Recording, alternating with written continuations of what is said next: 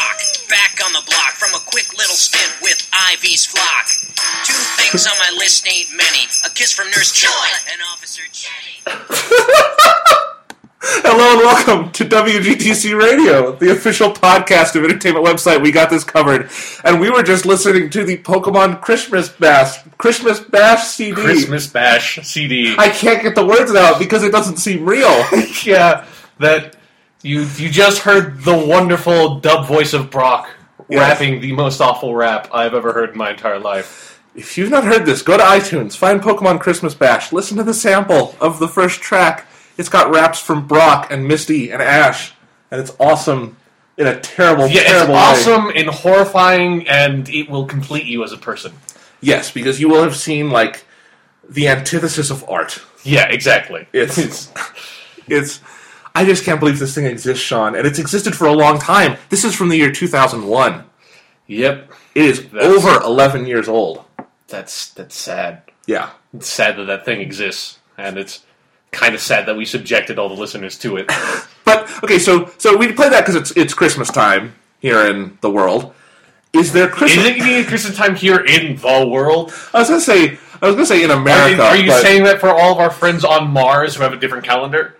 Maybe. If they do, I'd like to move there. Shout out to Gleep Gorp on Mars. Yes. Avid fan. Hope Gleep Gorp's doing well. We get mail from him every week. We can't read it. It's in a different language. Mm-hmm. Martian runes. Right. In any case... Is there Christmas in the Pokemon world? Like, in the diegesis of Pokemon? Do they have Christmas? Was there, was Jesus a Pokemon who, got nailed to the cross? I think so, yeah. After he, lost a battle, his trainer got really mad and just... Yeah, Jesus fainted on the cross. He fainted so that we didn't have to. He fainted for our sins. It was super effective? Exactly, yeah. Okay, now that all of us here at WGTC Radio are going to hell, we're making Jesus Pokemon jokes.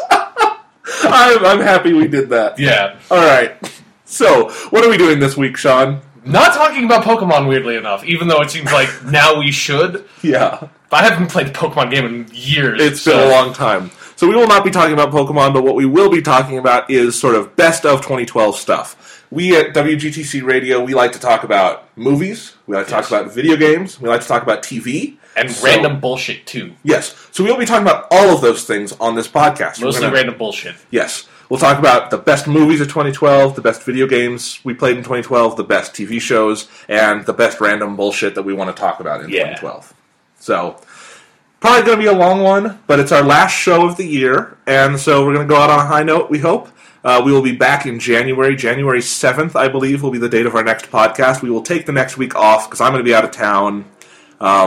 Not a whole lot to talk about either, but when we get back, we will obviously talk about the Doctor Who Christmas special, because we have to. Yeah, it's an obligation. It's a law. Yeah, and if, Sean sees some movies that are opening now, like in December, we may talk about those too, including Django Unchained and some other stuff, so it'll just be a catch-up episode next time, but we'll be taking a week off next week, so this one will have to tide you over, and we hope it does. It's coming out Christmas Eve, so if, Christmas Day, you have to be with your family, and they're really annoying you, you can just go off in a corner with your, little iPod earbuds, just listen to us talk about shit. Yeah, but this is our Christmas present to the world and Gleep Gorp. Yes. I'll clock Gleep Gorp. Yep, I'll clock indeed. Yep. Alright, so, you want to start with the best movies of 2012, Sean? Sure, why don't we? Let's do it. I'm going to load up the webpage here. First talk about, I guess I saw pretty much everything in 2012. What did you see this year, Sean? Anything good? Almost nothing. I tend not to go to the theater and watch new movies because, I don't know, there's a big... There is a century-long backlog of movies that I still need to get through from having mine been born in, not 1920. Yes. So I tend to watch older movies, but, I watched sort of all the ones we talked about on the podcast, like The Avengers, Dark Knight Rises, Amazing Spider-Man, Skyfall, Lincoln. Yeah. And for me, personally, the best movie I saw this year was Lincoln. I think that was a really phenomenal film. And that is on my top 10, and we'll talk about it again in a little bit. As far as runners-up, just stuff that we saw. I also obviously saw The Hobbit. Yes. That was one I saw. And that was one of my runners-up. I think on my top 30, that came in at number 15. And it was higher than I thought it would be, but the more I thought about it, the more I thought, even if I had some issues with The Hobbit is a movie I am going to spend more money on it, and money and time on in my life than most of the films this year. Mm-hmm. Because it's part of the, Peter Jackson Middle-earth mythology, It's going to go in my Blu-ray collection and several times, I assume, for the different re-releases. Yeah. And it was definitely good enough to warrant that, so I had to put it pretty high on the runners-up. So it was there. I had the Avengers higher than that. I think I had the Avengers at number 14 and a tie with Cabin in the Woods, because those two movies, to me, I always think of kind of lumped together because they achieve a lot of the same highs for me in terms of what they do really well. And they're both from Joss Whedon, and they both have Chris Hemsworth in it. Yes. So they're basically just the same movie, honestly, if you look at it that way. Chris Hemsworth is awesome. Yeah. Should be in more stuff. Although then he'd probably die from overwork. Yeah, he has been getting a lot of work. Well, it's funny because at least two of the movies he was in that came out this year, Cabin in the Woods and Red Dawn, he made way before he was famous. He made like 4 years ago, which I think is funny. That would be really awkward as an actor. Yeah. To be like then having to come out and do press for a movie you made just because you weren't famous yet, like Red Dawn. Yeah, it's like, oh shit, I did make that thing. Jesus Christ. Yeah. I thought you guys watch that? Fuck. I did not see the Red Dawn remake. I don't think anybody did. No, Red Dawn remake was one of those that I have to confess I got the screening alert from like the studio, and I'm like, I gotta pawn this off on someone else, so I made some other writer on our site go see it and review it. And I feel kind of bad for that, but I just couldn't do it. Yeah, I mean, God, the last time I remember thinking about there being a Red Dawn remake was like 4 or 5 years ago. It was when Call of Duty 2 came out. Yeah. Modern Warfare 2. Yeah, Modern Warfare. And they had the Wolverines level, and it's like, oh, you guys are cribbing shamelessly from a really old movie. I guess it's not really old, but it's old enough. Mm-hmm. In any case, some other runners-up. The two sort of big movies that I had trouble leaving off my top 10 and I felt bad about were This Is 40, which is the new Judd Apatow film. It just came out. It stars Leslie Mann and Paul Rudd, and they're the same characters they played in Knocked Up, where they were just sort of side characters. They're a married couple. They've been together a long time. They've got kids. And in This Is 40, they're turning 40, and it's just sort of about things they're sort of encountering at middle age and relationship problems and family life. And it's very good. Judd Apatow is a comedian who I feel has always been better at sort of enabling other comedic voices to do great work than I think his own work is great. Mm-hmm. Sometimes, like, I like 40-Year-Old Virgin, I like Knocked Up very much, I think Funny People has good moments. I don't think any of them are quite great movies, but he's, like, produced a lot of great movies, found a lot of great comedic voices. This Is 40 is, to me, the movie where his style and sensibilities and ideas all come together really clearly. Like, this is, to me, the moment where he goes from being a really promising filmmaker to a great comedic filmmaker. This is just a really good movie.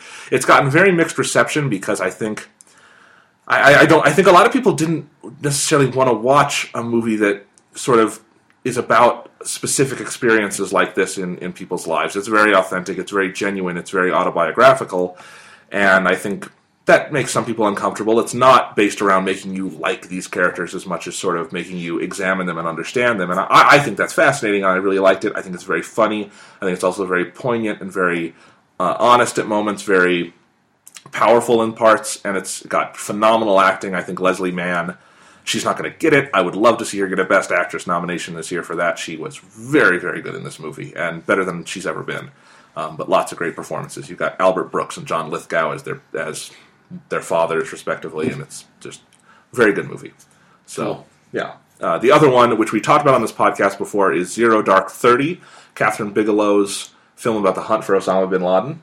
And it does not come out in most of the country until January. But when it comes out, I highly recommend seeing it. If you liked The Hurt Locker, this is even better. It's just this wonderful procedural about, how they found bin Laden, step by step, very journalistic, really does not have a point of view. There's been a lot of really stupid controversy broiled up by Republican politicians who are trying to sort of defend themselves from the depiction of torture in the film. And people saying that the movie is defending torture because it shows that torture definitively found us bin Laden. That's not what the film says in any way, shape, or form. The film actually, I would say, if the film has any stance, it's probably more anti-torture than it is pro-torture, but I actually think the film has no stance. I think it presents what they know to the best of their ability, and it's very well done. So, yeah. I think it would be hard to show a torture scene and still come across as pro-torture. Yeah, it does not. It's just like, that's just like whether or not you agree that you should use it to try to acquire information. It's like seeing that like portrayed in a very graphic way does not make you comfortable and be like, yay, torture! Yeah, Let's torture more people. The first 15 minutes of Zero Dark 30 is a very in-depth showing how we tortured people. And whether or not this is a completely accurate portrayal of how this specific individual was tortured or in this part of the world or whatnot, we did that. Yeah. I mean, we waterboarded people. You can't get away from that. Mm-hmm. And it did play into how we were searching for Osama bin Laden. Whether or not it got us bin Laden, that's a question the movie asks. And I think it is a question to ask, because that was obviously part of what America was doing at the time. Mm-hmm. And so if it makes you uncomfortable, good. You're human. Yeah, and if it makes you go, "Whoa, America," you have issues. You've watched way too much 24. Yes. Oh God. I'm sorry. This is like, it's so weird when I imagine the torture scenes in Zero Dark 30, which are so much more grounded than like the torture in 24, but it would be so funny if they'd cast Kiefer Sutherland in the part of the torturer. Just like, tell me where bin Laden is! Yeah, and just make it really over the top. Yeah. Disturbing. Mm-hmm. Oh, 24. Yeah. You get more dated every day. Seriously, what a weird product of the times that show was. I know. Wonderful at times, but very odd now. It was very early 2000s. Yes. Yeah. All right, so let's get on to my main top 10 list, top 10 films of the year. This has been out for a while, so I'm going to kind of breeze through it. My number 10 film of the year is called Not Fade Away. And this is a 1960s set drama about a teenage rock and roll band and a small hometown community in New Jersey. It's directed and written by David Chase, who was the creator of The Sopranos. And it very much shares a lot of the sort of stylistic touches that The Sopranos had, where it's not plot-driven at all. It's very much just about the characters and about their lives. And it's, there's very few things that are non-narrative. This is not non-narrative. It has narrative elements, obviously, things that are being worked towards and whatnot. But it's really just about examining the characters and this time period. And I think, what I keep writing about the film is that the 1960s, and especially how rock and roll plays into the 60s, that's been dramatized to death. Yeah. Right? I mean, you can watch dozens of movies and TV shows and read dozens of books about how those elements of culture intersected, culture and history. Yeah.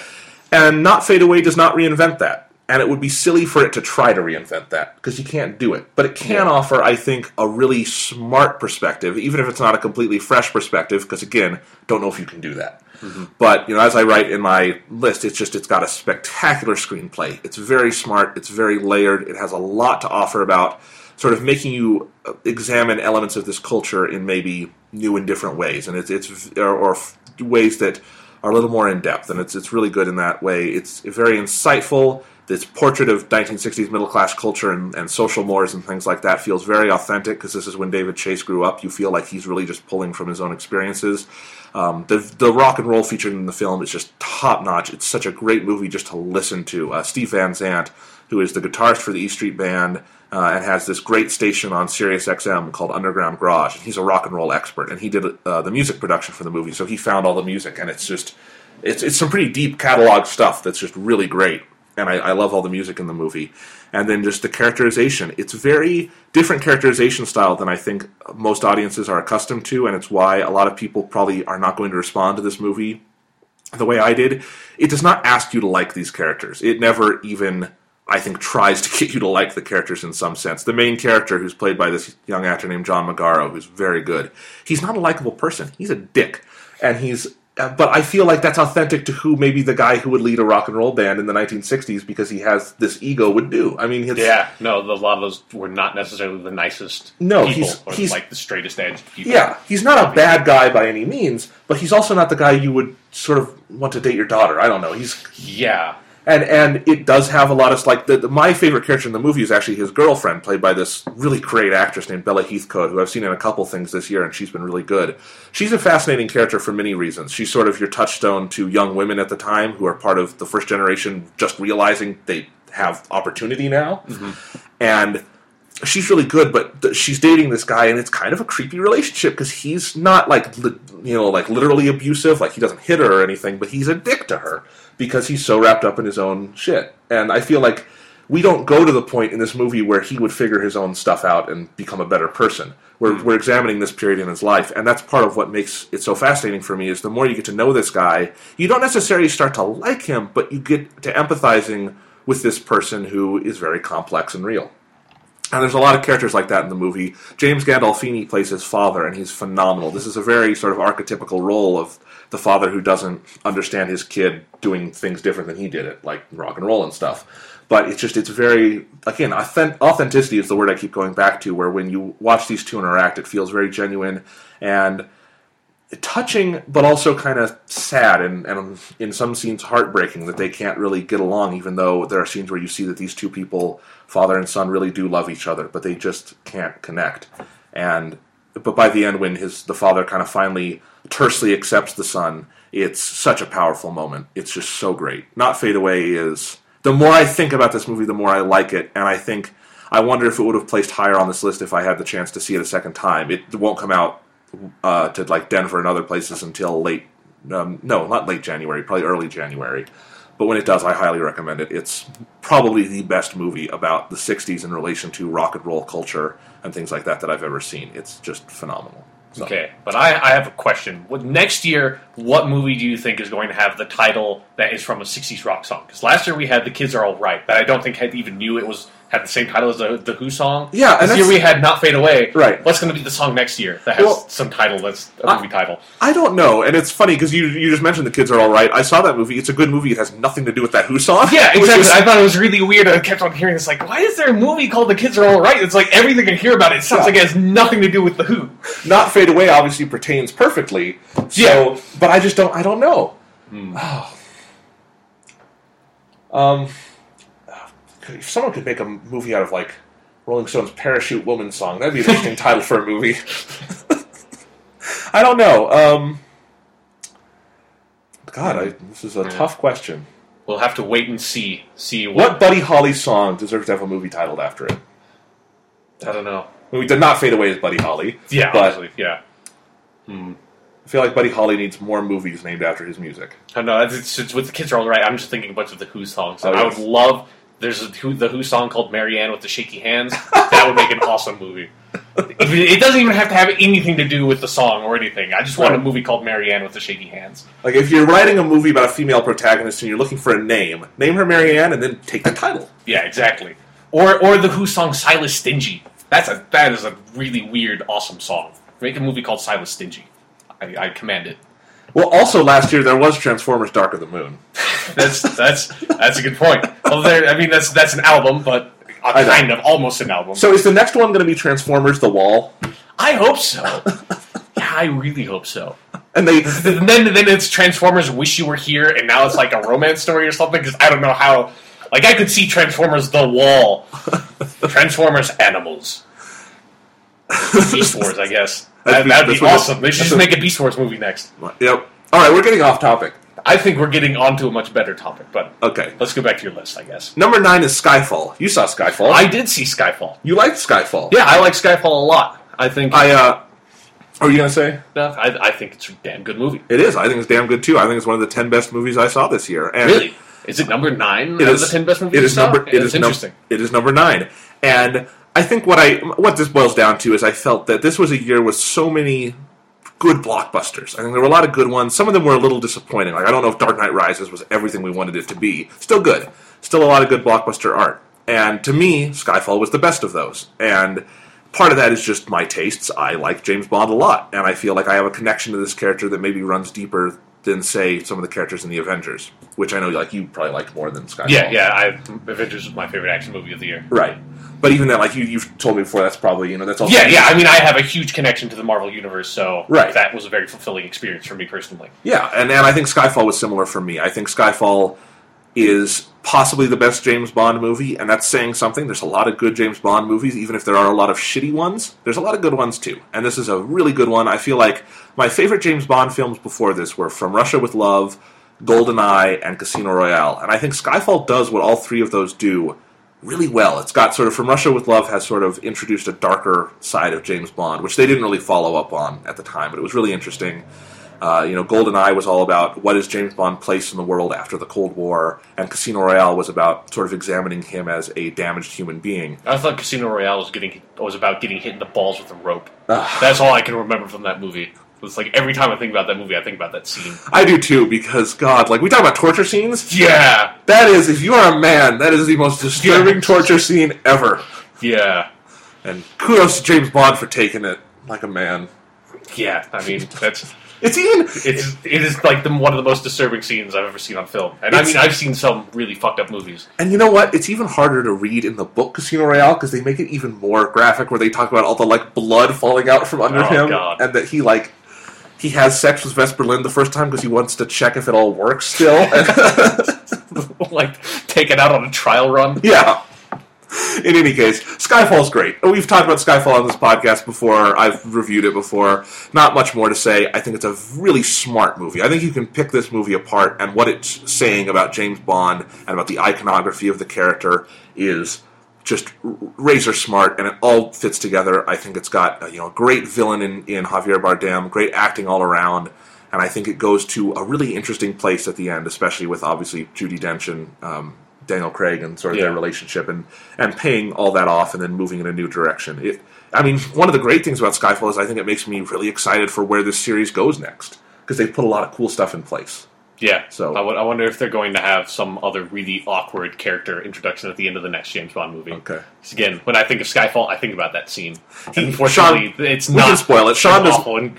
Like, as awful in a good way as the Casino Royale scene is, this one is just awful in an awful way. Okay. Sean does not like the scene where we find out that Eve is Moneypenny. Yeah. I like that scene. It's just so... It was just such a Robin moment from Dark Knight Rises. Like, that's what I'm calling them now. They're Robin moments where it's like this really cheesy, like, really forced dialogue where the character reveals their real identity that has some sort of connection to the franchise. At the very least, you got to admit this one's better than this Robin scene. Because it is better than the Robin scene. Because they're flirting. It's a little more awkward off the bat than just... Or it's more naturally... I don't know. It's like... And because I have seen this line in other stuff where it's like, we've never introduced ourselves. It's like, that's just... Who the fuck has ever said that? Like, that is the dumbest... It's like, we know each other's names. You don't have to go like, we never properly introduced ourselves to each other. Oh, I am Moneypenny. I am James Bond. Thank you. Have a nice day. Like, who has ever said that to another human being in the history of mankind? Nobody. Okay. Other than in this movie and on that set. Skyfall's still a great movie, and I think it's awesome that they have Ralph Fiennes as the new M. Because that's just that's cool casting. Like, I didn't think that wouldn't think they could get Ralph Fiennes to come down and do M for assumedly a lot of pictures now. Yeah. But that's awesome. Yeah. Yep. The movie was still good despite the awful Moneypenny scene. Okay. And that's an accomplishment, because that was a pretty bad scene. Number 8 for me is Looper. You never got to see this, right? No, I really wanted to, but never got around to it. I think you would really like it. I think Looper is as smart and provocative and just thoughtful a science fiction movie as I have seen in years. It is the antithesis to something like Prometheus, where Prometheus tries to ask some big questions, and all it can do is ask, and it can't ask well. It asks very poorly. Yeah, it asks questions that are pointless to ask in the first place, and then it just goes about fucking around after they ask it. Yeah. Looper is much more, I think, what science fiction can be, where you talk about issues like the future and about where technology goes and what technology can do in relation to sort of the human condition. And I think those are very interesting concepts. And Looper has a lot of things going on, but at heart, it's a film, and I don't want to go too much into it because I really don't want to spoil it, but it's sort of the Let's Kill Hitler dilemma. It's about sort of... How terrible title that was for a Doctor Who episode, yes. Dilemma.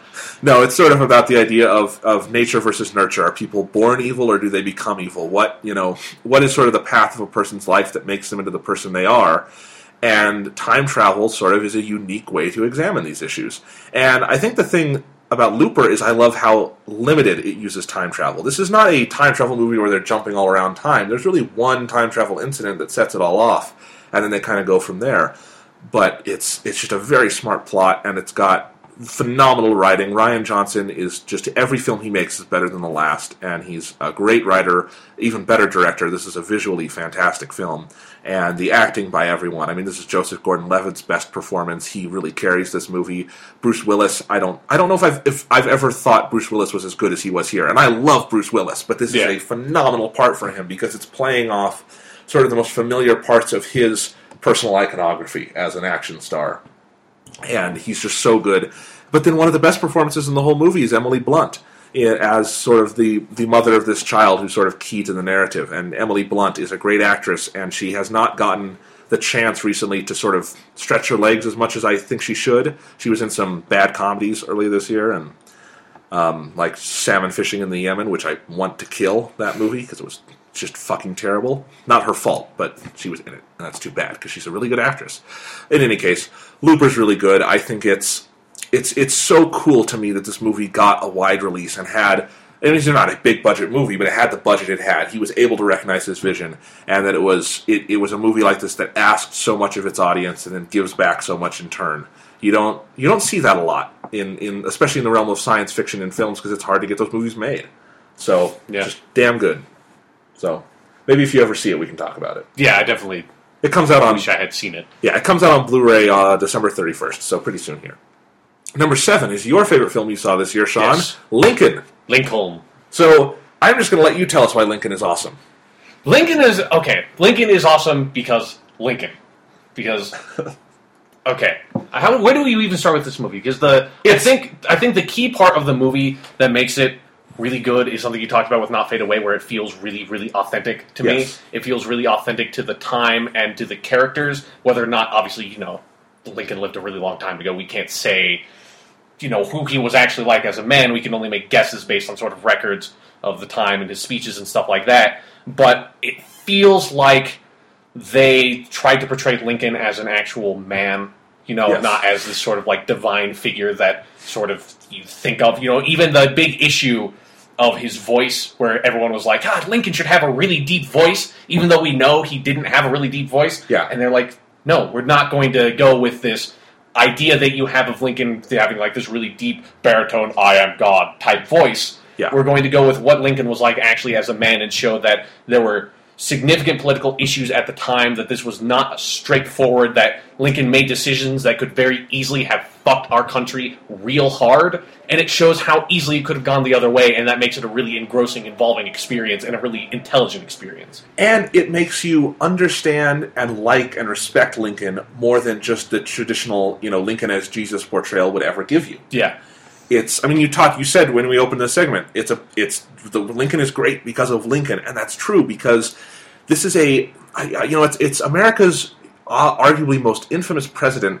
How do you do him on film and do him justice in the sense of both him as a man and also kind of stripping away the legend and just doing the story? And I think they really cracked it. And part of it, the key here is the writing. This is a beautiful screenplay by Tony Kushner.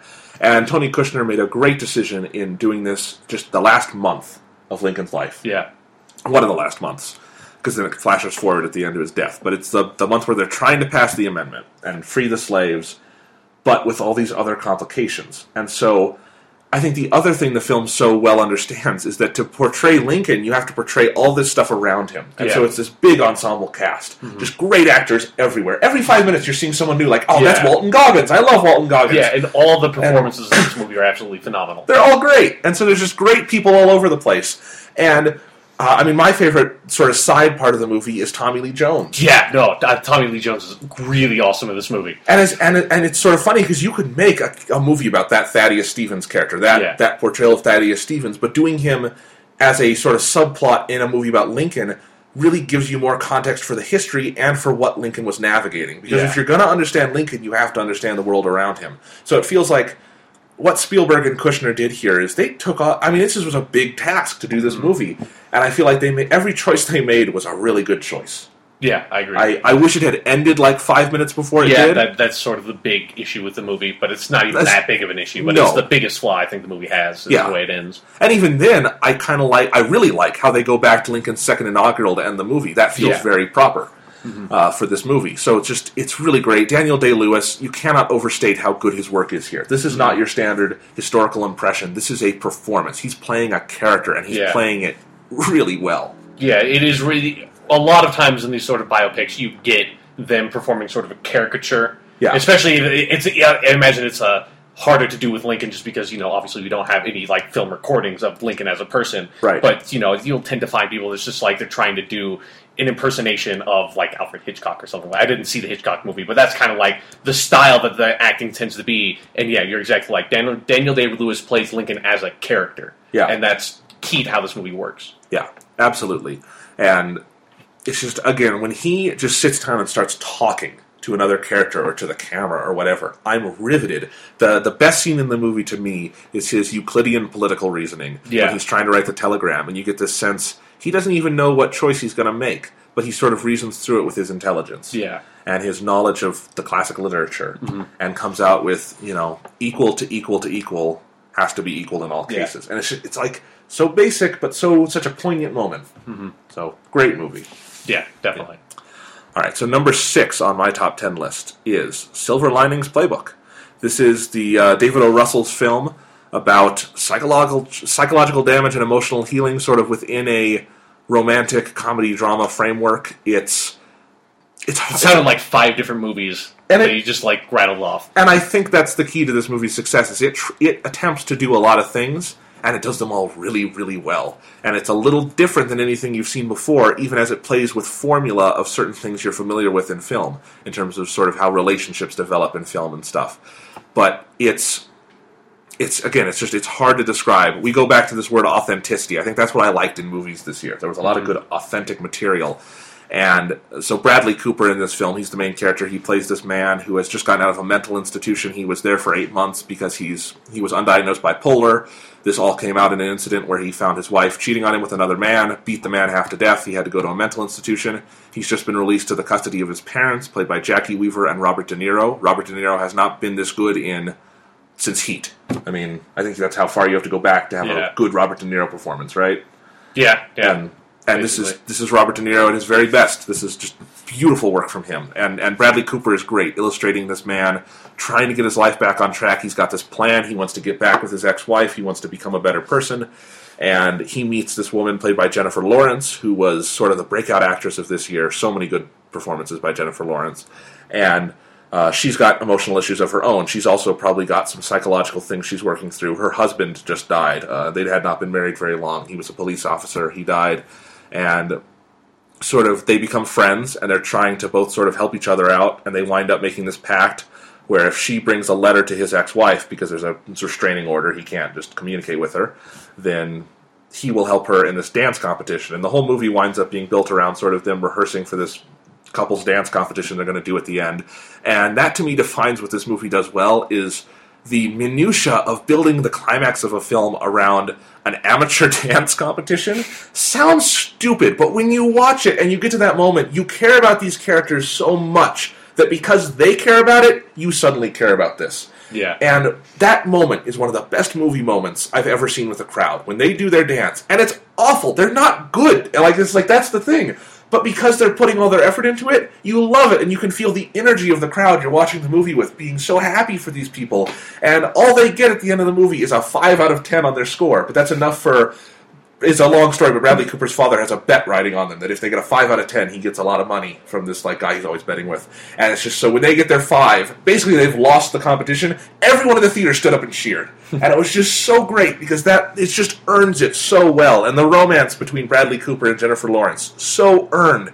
There's just this atmosphere to this movie of raw intimacy and authenticity where a lot of it does not feel scripted. It's just sort of these very instinctual aesthetics capturing these actors, throwing words back and forth that just feel like they're just stemming from the actors. They weren't written down. I don't know if they were written down or not, but it's just really immediate and instinctual, and it just works so well, and it's such a great movie. And if anything, the more time you spend with it, the better it gets. It got this high on my list because I watched it a second time, and I just loved it more and more the second time I watched it because it's such a rich world David O. Russell has illustrated here, and such rich characters, and it's such a satisfying film, and I can't recommend it highly enough. So, really good movie. So, Sean has not seen it. Makes you want to get into an amateur dance competition? No, I'd be terrible. But you said that they were terrible, but that it didn't matter. If Jennifer Lawrence came up to me and asked me to be in an amateur dance competition with her, of course I would. But no pretty women have asked me to be in an amateur dance competition with them. That's unfortunate. Yeah, it is. Oh, well. Hopefully someday. You can dance to the Pokemon Christmas album. That would be awesome. That'd be worth it. How would we illustrate the Brock rap? I think you should be able to do a really good impersonation of the Brock dub voice and just freestyle a Brock rap in place of the actual Brock rap in place. It would automatically be better than the actual Brock rap. It would. I think I have a bigger vocabulary than him. All right. Rhyme Brock with rock. It's the most creative rhyme possible. Rock, go into all the rock Pokemon. Yeah. We're going to rock out with Onix. Geodude. Yep. Anyways, let's get back to the list. For number 5, we're going in a completely different direction than like deep psychological damage and discussions of slavery and all these things. This is The Secret World of Arrietty, Karigurashi no Arrietty, which does not, that translates just into The Borrower Arrietty. I don't get why they changed the title in America, but whatever. This is the new film by Studio Ghibli. It's actually kind of old. It's from 2010. Didn't come out here until 2012, so it qualifies for the list because theatrical release in 2012. But damn, I mean, it's well established. I love Studio Ghibli. I love the works of Hayao Miyazaki and the other artists there.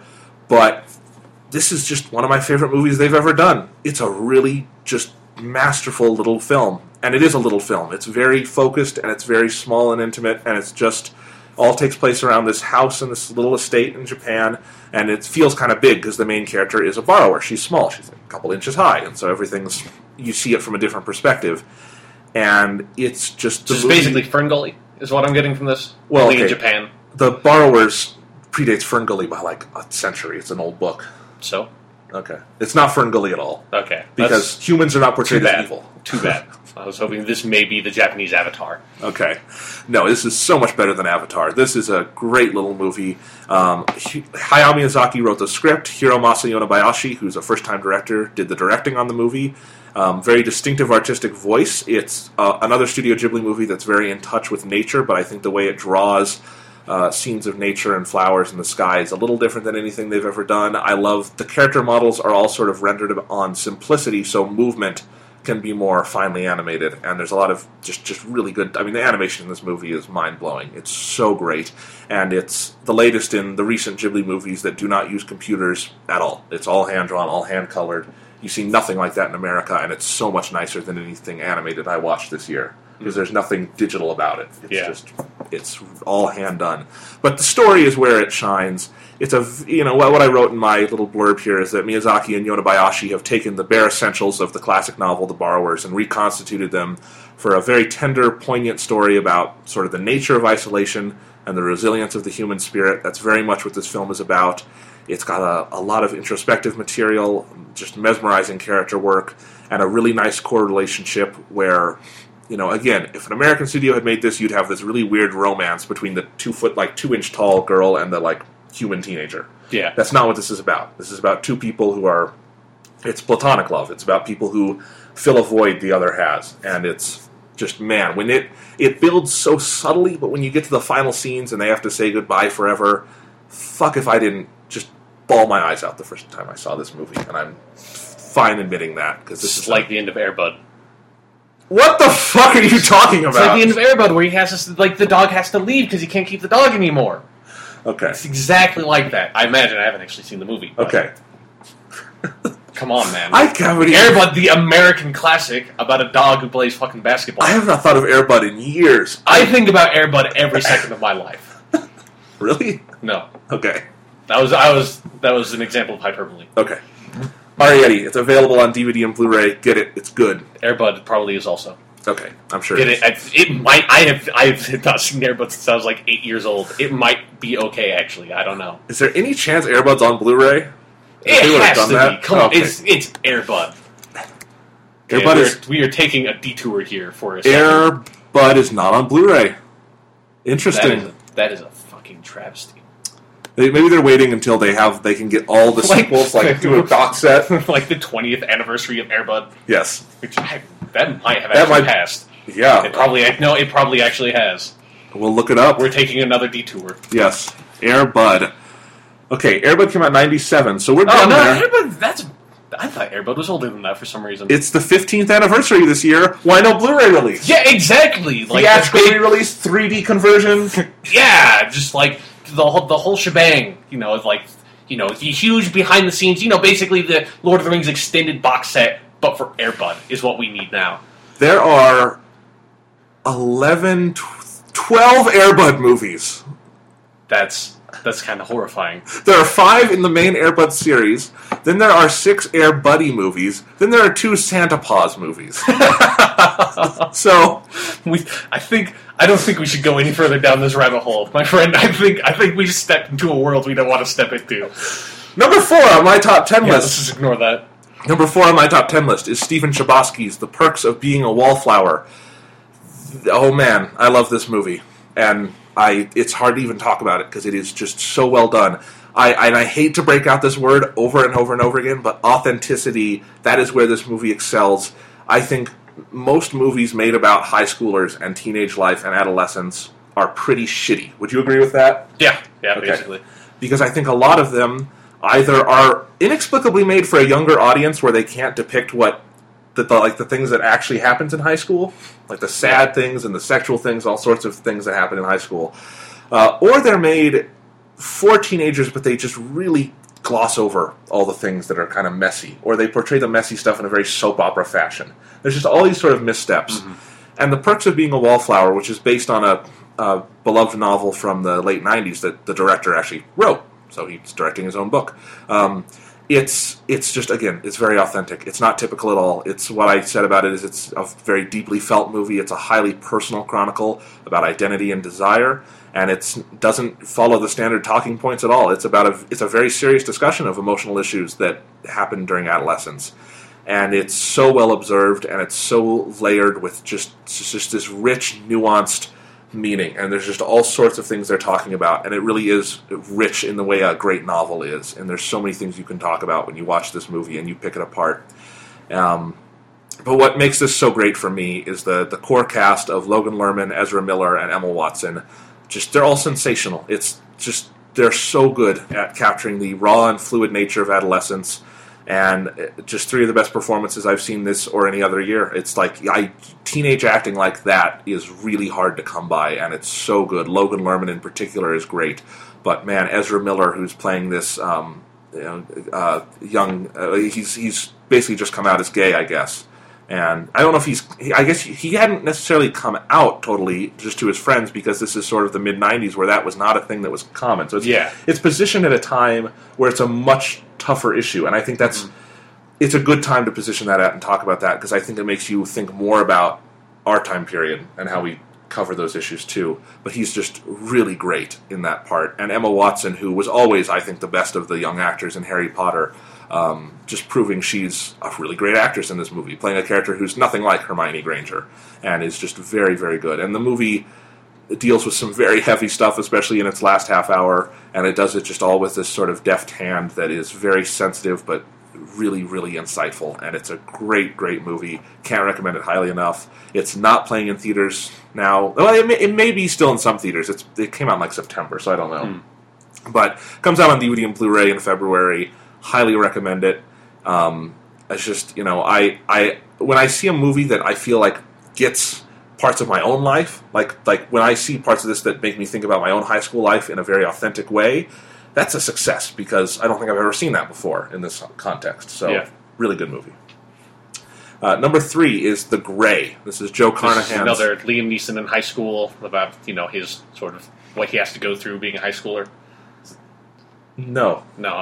This is Liam Neeson is a depressed, suicidal man who is in a plane crash on his way to Anchorage, Alaska, and he's in the middle of the Alaskan tundra with like 6 or 7 other guys, and they're surrounded by packs of massive Alaskan wolves. So I was pretty close then.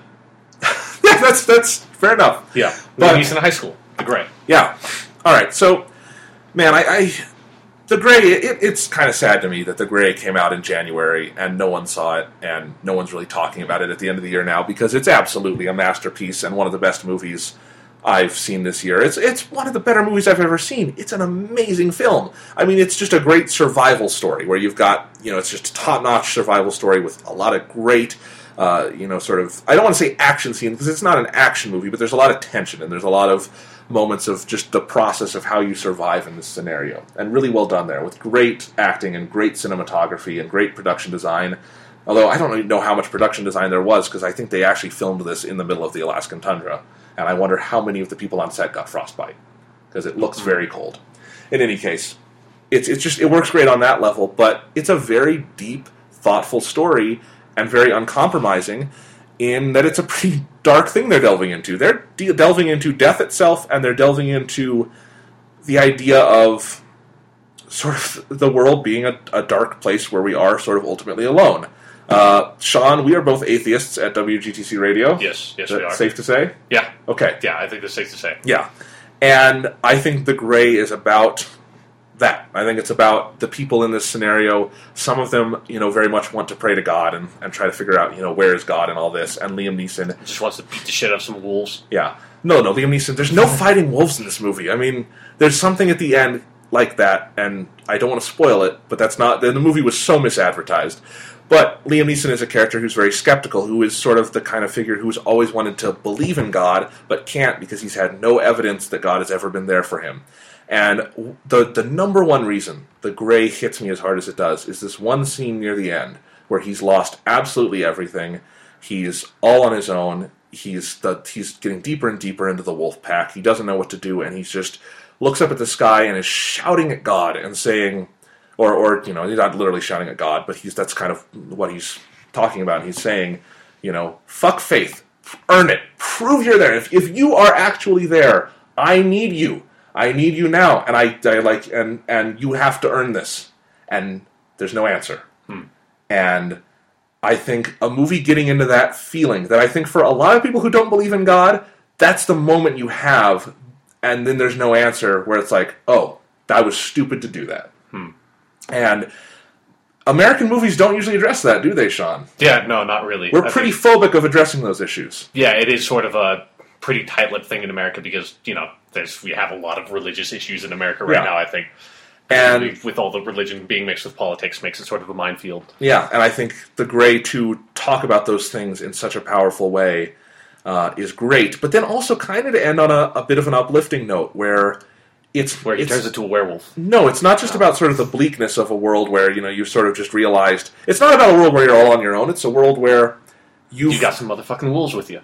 I think the last message of the movie is, if Otway, the main character, feels isolated and alone and just abandoned, he at least has himself, and he has this life. And if that's all he has, he's going to fight for it. And the whole movie is about him getting to that place where he just realizes he has himself, and ultimately that's what his life boils down to, and he's not going to give it up. He's going to fight for it, because if he has that, it's his to fight for, and it's a powerful movie, and the way it gets into those issues. So, I really love it. It's just great acting and characterization all around, great tension. It is a phenomenal movie, and the fact that it's at number 3 kind of boggles my mind, because... Because you don't remember what you put at 2 and 1? No, just because it's that there were better movies than that this year. That means it was a good year for movies. That's all.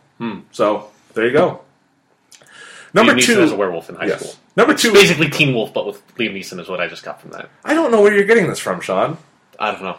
All right, number 2 is Cloud Atlas. This is the Wachowski brothers and Tom Tykwer's adaptation of the book by somebody. I forget the author's name now. David Mitchell, I think. But Cloud Atlas, if you haven't seen it, and you probably haven't because it made no money, which is sad to me because I love this movie. Cloud Atlas is a much more optimistic movie than The Grey. It's set in 6 different time periods, 6 different sets of characters, but the same set of actors generally in different makeup and prosthetics playing sort of the same souls reincarnated, or however you want to interpret it, across the ages. And it's about how sort of actions of one lifetime impact people in other times, and back and forth. It's interesting that I put this right next to The Grey, because while I do not believe in God, I think a lot of the things Cloud Atlas talks about, not necessarily reincarnation, which I think you don't have to watch Cloud Atlas and read it as a movie about reincarnation, because I don't think it's literally meant to be taken that way, where the movie is espousing, obviously when we die, we come back as, Tom Hanks. We change our ethnicity and come back in the year 2400. So yeah, no, that's not what reincarnation's about. Yeah, no. You don't even have to necessarily reincarnate as the same gender. No, and it's making different points about identity and how identity and meaning interacts through time and things like that. But anyway, what I was saying is I think this movie does have... I think it examines the world in a way that's really interesting. It's much more closer to sort of how I believe, different elements of the world. And I think it examines a lot of important, just basic human concepts about love and life and death and friendship, and that...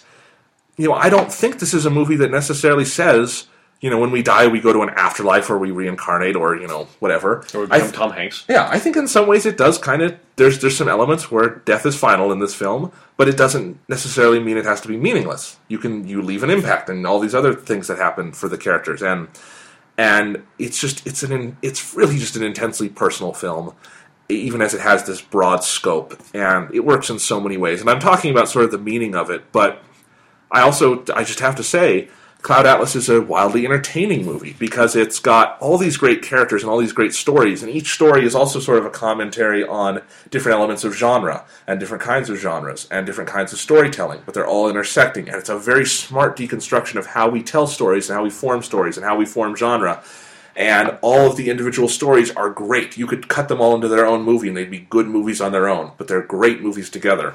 So it really works. It's just such a great fucking movie, and I can completely see why a lot of critics and audiences did not accept it, because I think you can't watch this movie and be sarcastic and flippant in the way a lot of critics are about movies they see, I think you can't go in cynical to this movie and sit down cynically and kind of watch a movie that is about optimism in many ways.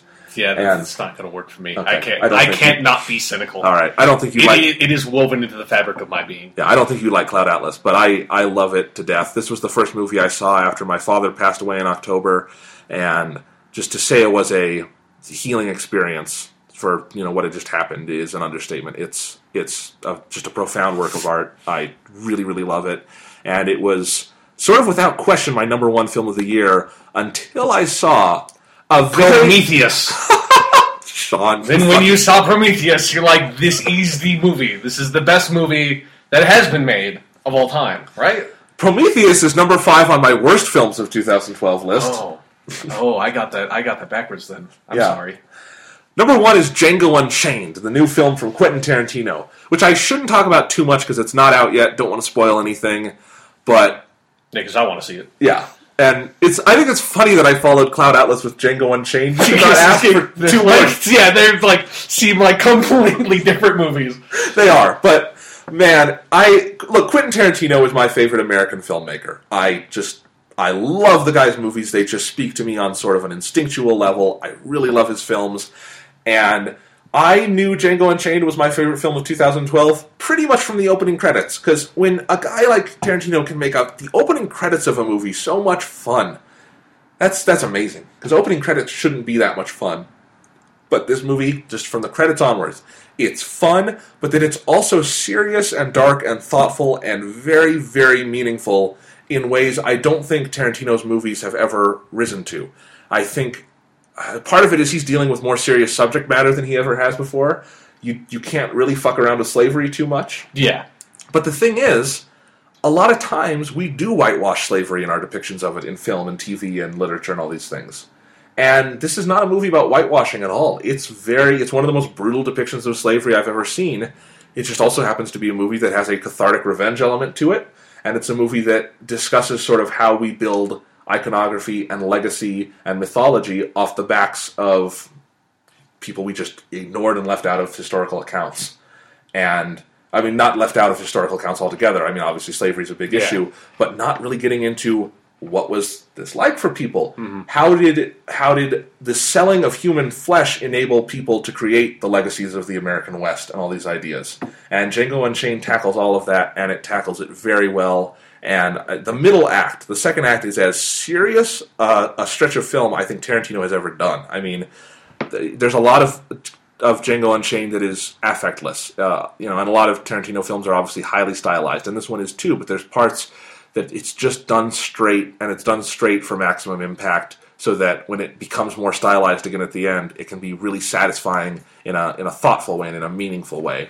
And it's just a great movie. Wonderful performances all around. This is the best Jamie Foxx has ever been. He's amazing in this movie. Christoph Waltz, who was born to read Tarantino dialogue, is wonderful as Dr. King Schultz. And Leonardo DiCaprio has a bitchin' mustache. He does. He looks cool in this movie, but he's an asshole, and he's the most despicable human being Tarantino has ever written. And it's kind of funny to me. I guess Leonardo DiCaprio had never really played a villain before this, and I never think of that. Yeah, he hasn't, has he? But doesn't he seem like the kind of guy who should sometimes? Like, especially like DiCaprio now. Yeah. He seems because you take his performance in The Departed. If you reoriented that a little bit, it's a bad guy performance. Yeah. but he's a good guy in that movie. So it's really weird how I feel like Leonardo DiCaprio has not only played villains, but played villains like multiple times. But when you think about it, he hasn't. That's strange. So it's genius to put him in this movie. Yeah, and he's a bitchin' mustache. Yeah, and he's really good as Calvin Candy. And the other thing I should say about Django Unchained is they put the script out on their Weinstein Company put Tarantino's original script for the film out on their awards website, and I read it the other day just for fun, because Tarantino scripts can be kind of fun to read. Like, I love on the first page, he's describing what a spaghetti western flashback is, and then every time Django has a flashback, he just types in big bold letters, spaghetti western flashback. It's full of character, and it's funny. But Tarantino is such a smart filmmaker. When I read this script, every single change he made to it was for the better. Every single alteration from this script improved the movie, and that just shows me how meticulous a filmmaker he is. Mm-hmm. And it's so well done. I have the soundtrack now. The soundtrack I love listening to that thing. There's such good music in this movie. There is an original Ennio Morricone piece in it, too. And that's badass. Awesome. Yes. That's fucking badass. Yeah.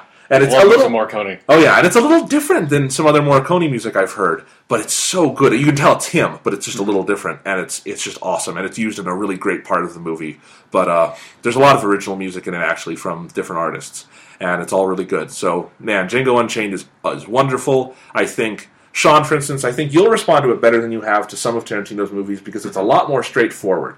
It's just the story is just told. Yeah. You don't have the chapter breaks or multiple sets of characters. It's very straight through.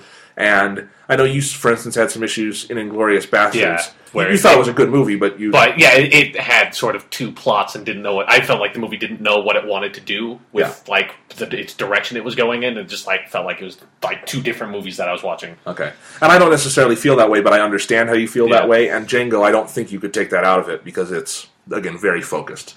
So even though it's long, it's almost 3 hours long. It's like 2 hours 40 minutes. It doesn't feel like that, not to me at all. I know some people thought it was a little too long, but I think it earns its length. I mean, for one, you go into a Tarantino movie, you expect it to be kind of long, and I think that's okay because his style, he paces movies well. Mm-hmm. And even just looking at the little I know about the plot from the trailer seemed like it would have to be a long movie. Well, because the first act alone, they have to get through a lot before they can kind of get to the next part of the story. Yeah, it looked like it was going to be a long movie just based on the trailer. So, and it's damn good. So, best movie I saw this year, love it. Sure, it's not better than. Sure, you don't want to put Prometheus as number one. You're absolutely positive. Do we? Okay, we're not going to go through my top 10 worst films of 2012. Okay, but do we want to bash Prometheus one more time as the worst film that we talked about on this podcast? Prometheus is a flaming piece of shit. It is, and people don't quite understand when, people will say, "Oh, it's disappointing, but it's not bad." Sean, explain to these people why they're wrong. It's okay. It's not disappointing. It's not bad. It is a flaming piece of shit. It is a terrible fucking movie. It's a movie that doesn't even know what the fuck it's about, which is an astounding accomplishment, right? It's astounding, yeah. It doesn't. It's a movie that's wrong. It is a movie that is simply fucking wrong. And you don't even need to go farther than that to just call it a bad movie, because it's wrong. Fuck it, I'm just going to leave it at that. The movie's wrong. It's just wrong. Done.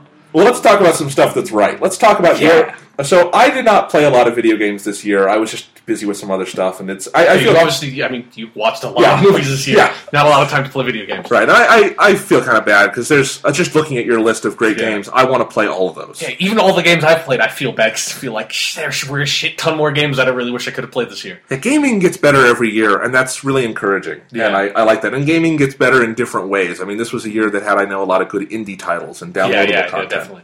So, Sean has made a list of his top 5 sort of games of the year. We'll get to that when we get to that. Yeah. But Sean, you take it away. This is your section. We're going to talk about games. Okay. So, first of all, I should just sort of preface this with saying, obviously, playing video games is a very expensive and time-consuming hobby, and so there were a lot of games this year that I wanted to play but couldn't for various reasons.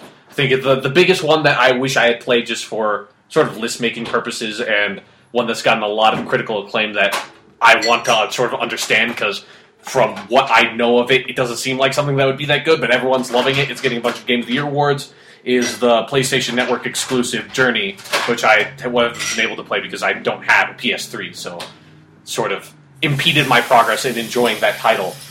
But, that was sort of defined part of this year of gaming to me, is the fact that Journey is winning all of these Game of the Year awards, because for those of you who don't know, Journey is a downloadable title for the PlayStation 3 that, as far as I can tell, is basically a walking simulator with some interesting co-op ideas in it, but it's got really good music. I've listened to some of the tracks because everyone said the music was great, and I listened to some of it.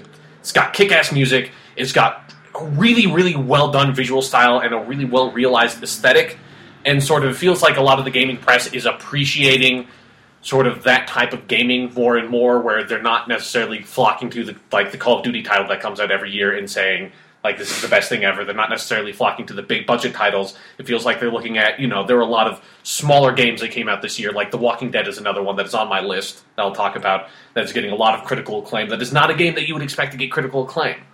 But there were also a lot of really awesome AAA budget games that came out this year that I also did not get to play, like Sleeping Dogs, Darksiders 2, Resident Evil 6, which probably wouldn't have been on the list, but I didn't play it. Assassin's Creed 3. But Resident Evil's always worth a look. Yeah, Resident Evil, and particularly just because, Resident Evil as a franchise is just doing so many weird things. Like, Resident Evil, it's one of the few franchises that is, like, at least has the balls to try to do something different with its formula. Oh, yeah. It completely remade itself with Resident Evil 4, and it seems like it kind of did that again with 6. Yeah, Resident Evil is like the anti-Call of Duty. You don't get to, like, criticize it for being the same. Yeah, because it's like, it's to the point where, like, it's polarized its fan base so many times that it's like, you still have these, like, Resident Evil 1, like, faithful diehards that are, like, still buying the games. And, like, I don't even, like, this isn't even a survival horror game anymore. That genre is basically dead. And they're like, I keep on buying the fucking games, and then I complain about them online, I read their complaints, it's like,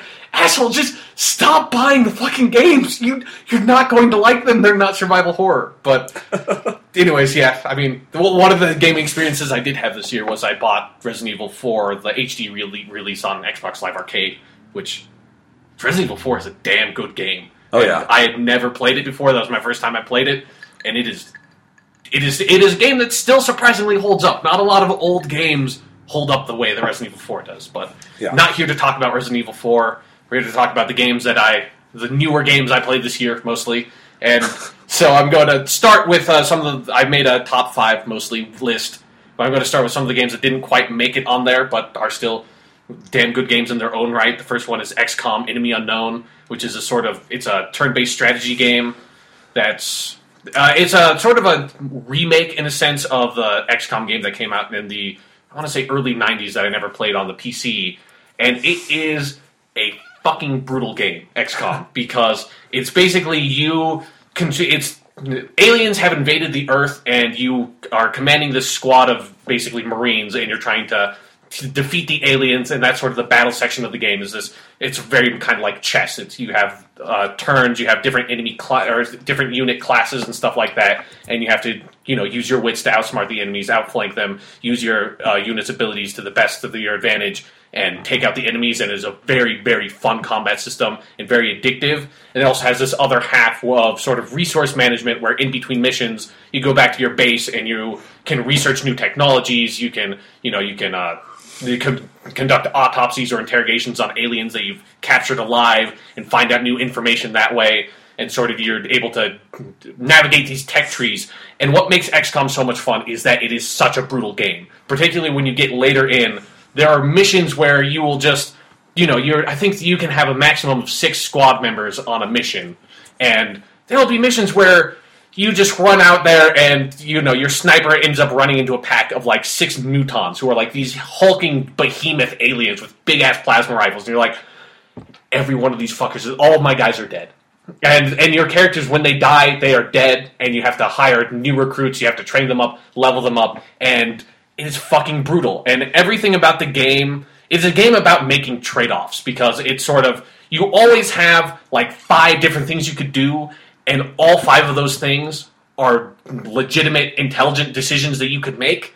And so you're always sitting there being like, okay, I could research plasma rifles, and that'll give me more offensive capability, but, oh shit, I need to protect my satellite so I can get more money. That's like, oh fuck, I also need more armor. That's like, oh shit, I need to buy the psionic lab so I can get the higher level upgrades. Or if you're in a mission, it's like, okay, I could have my sniper try to take out that guy, but then this guy over here will end up killing my medic, and there's always these plethora of decisions to be made. It is a brutal, hardcore game that is really addictive, But it is also a game that has a shit ton of glitches, and that's sort of its biggest flaw, is that this is a glitchy-ass fucking game. The game basically crashed on me, and I'm playing it on the Xbox 360. It's also available on the PS3 and PC. And the game crashed on me 3 separate times. There's one time where the game just wouldn't let me make a turn, and so my units were just sitting there, and I was like, well, I guess I have to quit up to the main screen. And there's just been, tons of dumb little glitches where, they'll shoot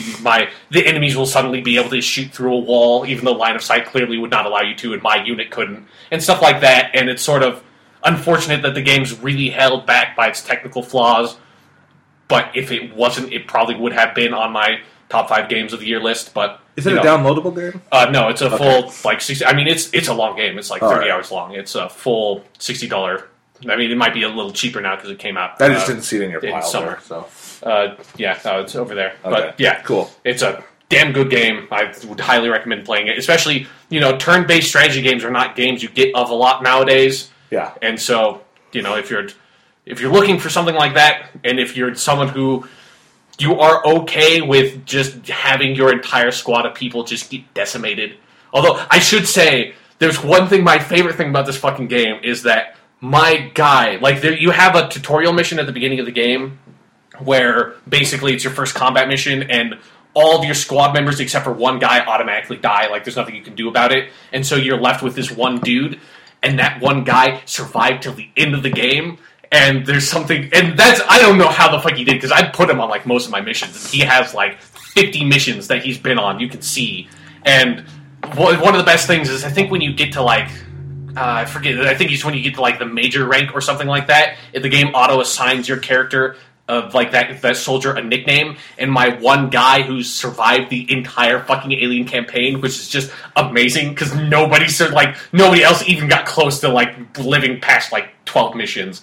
His nickname was Papa Bear, and I love that. He was and he was a heavy, so he's this big ass dude, this big ass Italian dude with a giant Gatling gun, and his name was Papa Bear. That is the perfect person to be named Papa Bear. Yeah, exactly, right? He just happened to be named Papa Bear, and Papa Bear is the most badass human that ever existed, because he fucking fought off the alien invasion, so. Good for him. Yeah, Papa Bear. XCOM Enemy Unknown. I highly recommend it. It's a damn good title.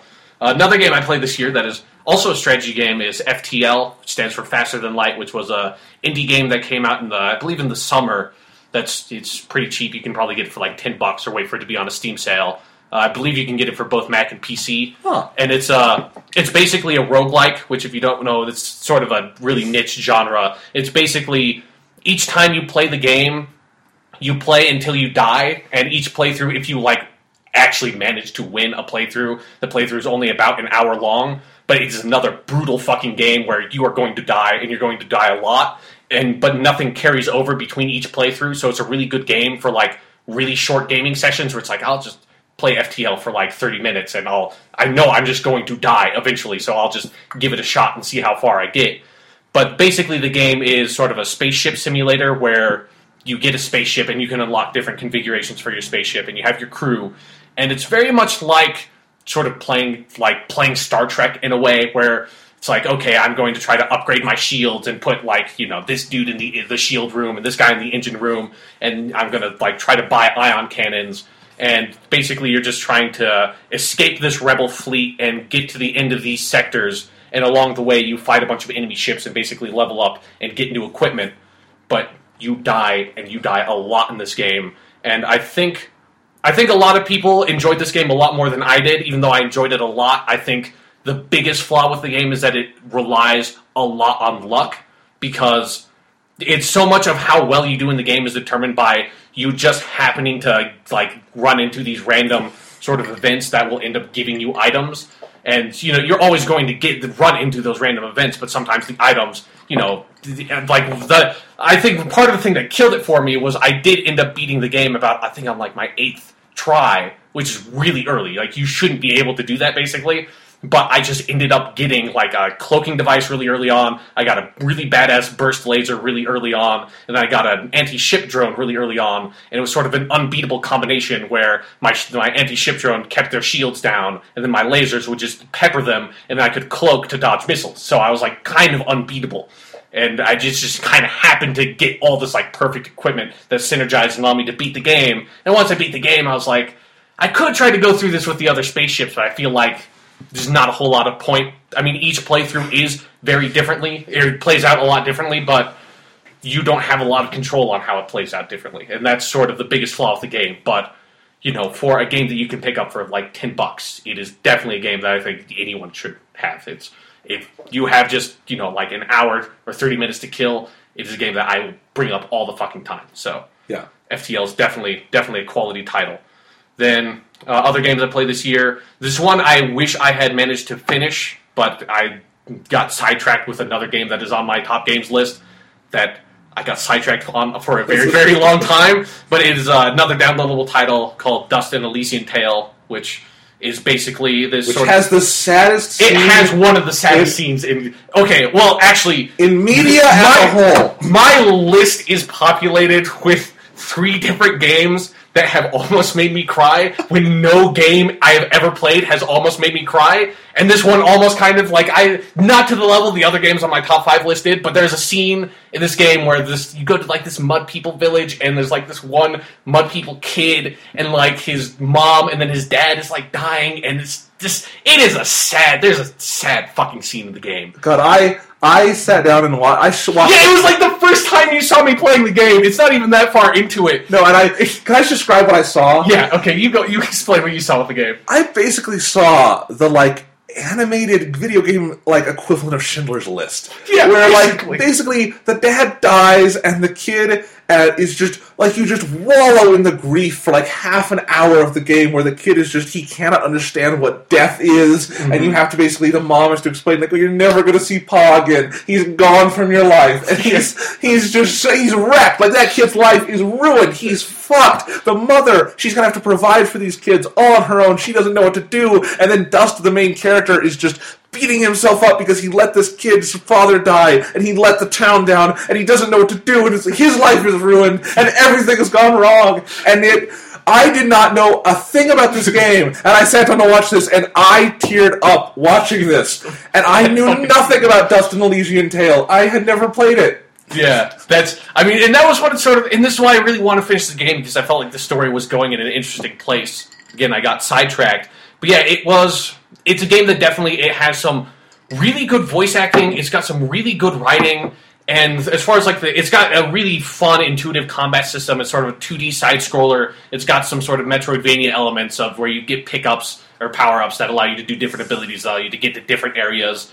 And it's definitely a really good game that I want to go back to, and one that's not getting a lot of attention, even though I know that the story does go in a very interesting place just from what I've heard, so I'm kind of surprised that the game's not getting the attention that I really feel it deserves, but it's definitely a game I want to go back to and one I felt like I had to mention, because it very well could, you know, when I do end up finishing it, I'll probably end up talking about it on the podcast, because it may very well earn a place on my top 5 list of the year, but didn't get around to it. Then, obviously, there was the Black Mesa Source mod that came out for free. That was sort of the recreation of Half-Life 1 in the Source engine that we did a whole podcast on, and I don't really need to talk about that a whole lot, but I don't know even if I were to really consider it, because it seems like not something I would consider as being a Game of the Year sort of contender. I don't even know if I did, it would be on that list, even though I have a huge fondness for Half-Life 1, and I think that mod is an astounding thing. It's an amazing project, but the Half-Life 1 is definitely still a game that was made in 1996, and you can tell that even with sort of the fancy graphics engine. And they do some smarter stuff that fix some of those problems with the mod, but there's only so much you can do. There's still, obviously it's a free mod. If you download Team Fortress 2 for free and pick this up and try it out, that's something there's no reason not to play Black Mesa Source. But it's still not deserving of the top 5 games of the year, but it's a damn good game in its own right. And then the last game I want to mention is another game I have not quite finished that I picked up on a Halloween Steam sale a while ago and didn't get quite around to finish it in time for this. is a sequel to a game I very much liked. It's The Darkness 2, where the original Darkness was a first-person shooter that came out from Starbreeze Studios that I don't believe is still a video game studio. I think they got shut down, but it was a very early Xbox 360 title and a very sort of experimental first-person shooter that had a very heavy focus on exploration and storytelling. And it's based on this 90s comic book franchise called The Darkness about this guy Vinny, who he gets he's on his 21st birthday, he sort of inherits this mystical power called the Darkness that is this big sort of like almost Cthulhu-ish monster that's like this powerful force that inhabits his body, and it, in gameplay terms, it sort of gives him these mystical powers where he has these like black oozy tentacles that will pop out of his arms and these like mouths, and he can summon darklings. And The Darkness 1 was a very flawed but very interesting title, and The Darkness 2 was a very surprising sequel that came out very early this year that took it in a very different direction that still had a very heavy focus on narrative, but had a much stronger, faster-paced, sort of linear first-person shooter action gameplay where the game you sort of have this, it's almost like you have 4 weapons at the same time, basically, where you can have 2 single-wheeled weapons, and then you've also got these tentacles that are sort of, one tentacle is on your right bumper, one tentacle is on your left bumper, and the left bumper tentacle can grab things, and the right bumper tentacle can just slash people apart. And it's this very frenetic, very fast-paced gameplay where there are always, again, it's kind of like XCOM, where there are like tons of different ways that you can use the combat in this game. And it's like you can just go hack people apart with the tentacles. You can chuck, like big pieces of 2x4 at people's heads with your tentacle, or you can just blow people apart with a shotgun. And it is definitely a very satisfying action first-person shooter. But it also sort of has a trend of first-person shooters in this game, or of this year, where they have your character in first person actually being a character and having a voice and talking. And it has a very interesting, strong narrative drive, and I haven't been able to finish it it's not a game that I put on my top 5 year list anyways, but it's definitely got a very interesting narrative direction, and it's sort of very heartening to see so many first-person shooters this year, taking some steps into evolving what they can do with the story. And so The Darkness 2 is definitely also a very good game you can probably get cheaper now. It'll probably be on a Steam sale if you want to get it on PC later this year as well. So Sean, your top 5 games of 2012. Top 5 mostly, yes. Number 5 is... You don't have to. I don't have to do that? Okay. I didn't do it for your list. Don't do it for mine. Thanks. But my number 5, top 10 games of the year, number 5 is The Walking Dead, which was a game that I just finished playing yesterday, that I also picked it up on Steam for 25% off. You could probably still get it off for 25% off when you're hearing this for the Steam holiday sale, if you want to. It's definitely, obviously a damn good game, and it is the game that was the hardest for me to figure out where I was going to put on this list, because it is a game, if you know, it won the Game of the Year award for the Spike Video Game Awards, which is very surprising, because it was not the event that you would expect would give a smaller game like this that kind of award. It was it was a sort of event where you would expect Halo 4 or Call of Duty Black Ops 2 to win the Game of the Year. But The Walking Dead is definitely a game that, if you don't know what it is, it was a downloadable title that sort of had 5 episodes that came out. That it wasn't even like a regular release, but it came out over the course of this year, and from Telltale Games, which is a game studio that's sort of been keeping the adventure game genre alive, which is a video game genre that doesn't need to be kept alive, and that's sort of one of the biggest problems with The Walking Dead, is it's too much of an adventure game, but it's a very, very interesting, strong narrative experience, and it's more of a video game than I thought it was going to be when I went into it. It does have it does have a lot of interactive elements, but the most interesting part of the game and the reason you play the game is for its very well-written dialogue, it's phenomenal voice acting, and for its really intelligent use of dialogue choices. And I guess that's kind of where I want to start with talking about this game, is that what the game does well, the game does very, very, very well. And it has the best dialogue system I've ever seen in a video game, where your main character, Lee, sort of every time you get into a conversation, you have potentially 4 choices. They usually fill out all 4 of them to respond to what other characters talking to you, and there's a timer on it, which is a very smart decision, because you make really hard choices in this game. And one of the problems is that for a lot of the episodes, the choices don't matter, and it's very transparent, at least to me, that the choices are not significant, that no matter what you choose, it will play out the exact same way, and it does that too much. But it always, every single dialogue choice does feel like it will at the very least help characterize your version of Lee and sort of allow you to roleplay in a very interesting way where it sort of takes the Mass Effect style of dialogue and takes it to the next step where it does feel like you can have... It feels like they wrote the dialogue in such a clever way that you can take that Lee character and make him very dynamic and make him develop in ways you wouldn't expect by choosing different kinds of dialogue options, where they're sort of the same basic, there's the sort of passive Lee who doesn't want to get involved, there's a Lee who's like the kind of nice Lee who's trying to do the right thing, and then there's the Lee who's sort of being beaten down by this zombie world he's living in, and he's sort of becoming more and more of an asshole. And Lee has sort of a shady past where it's sort of ambiguous what happened, but you find out, like, the first thing that you find out about him is that he did kill a man. And you don't know that it's one of the interesting things about the game is that you never really find out the details of how that murder came about. But Lee is definitely not necessarily the nicest guy, but they write the dialogue choices in such a way where you can imagine your version of Lee being he was this really sort of very angry man in the past, but his experiences with helping this girl, Clementine, that you find in the first episode, was sort of the heart of the story as you protected this girl. You can see him, a character arc where he sort of becomes softened and nicer because of his experiences with Clementine. He becomes a better person because of it, despite the world he's living in. Or you can see he was a man who's been in this bad situation from the start, and all this shit around him is delving him further and further. Or kind of my Lee was sort of a mix of the two, where he started out where his relationship with Clementine was really helping him out, and then he went through some dark patches, and then at the end he came out on top again. And it's sort of... The dialogue is so well written that it does allow your characterization to be so diverse and so strong for the main character, and that is what makes this game so good.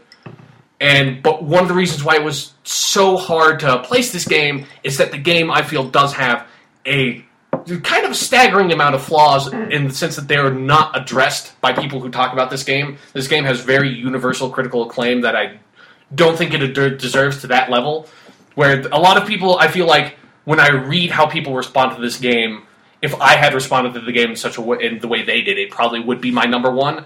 But sort of, as I said before, one of the critical flaws with the game is that, particularly for Episode 3 and Episode 4, it becomes very readily apparent, at least it did to me, that your choices do not matter. There are multiple times in the game where you are presented with the choice to say, to save this one character or save a different character, and there are multiple times it does that. But no matter what you choose, if you choose to, one character is predetermined to die. And even if you choose to try to save that character, they will die regardless. And then there are other situations where certain characters will live, and they could have died, but their having lived immediately marginalizes them, and they are no longer important to the plot because they could have died. And it's a problem that Mass Effect also has, but due to Mass Effect's length, it is not as apparent as it is in The Walking Dead, so... That middle stretch of the series, the episode 3, sort of like the last half of episode 3 and the entirety of episode 4, are big drag, I feel, and there's not a lot of story drive. But episode 1, and then episode 2 in particular, episode 2 I think is probably the best one because it's sort of self-contained in the sense the arc of episode 2 sort of like has this beginning and this end, but obviously the characters stay through for the entire series. The episodes 3 and 4 definitely drag a lot, and I think it's a big problem. And then the other massive, huge issue I have with this game is that it's too much of an adventure game, and it really earns the fact that it has the word walking in the title, because you walk in this game, and you walk a lot, and you never, ever fucking run.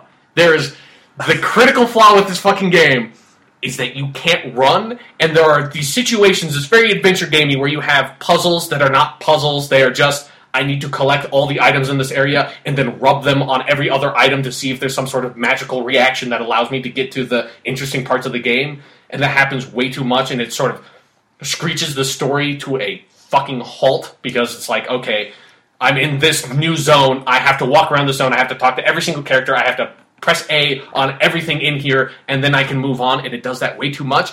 And it does that when your character moves at a fucking snail's pace. And it drove me goddamn insane in episodes 3 and 4, where I just have to say, when a game makes me think that my analog stick is broken because my character is moving too slow, and I have to switch to using the keyboard to make sure that if I have a all or nothing controller input, that it still is not moving me at snail's pace, that's a problem. Because he moves really goddamn slow, and that sort of passed the game out, where my total time played I looked at was 12 hours.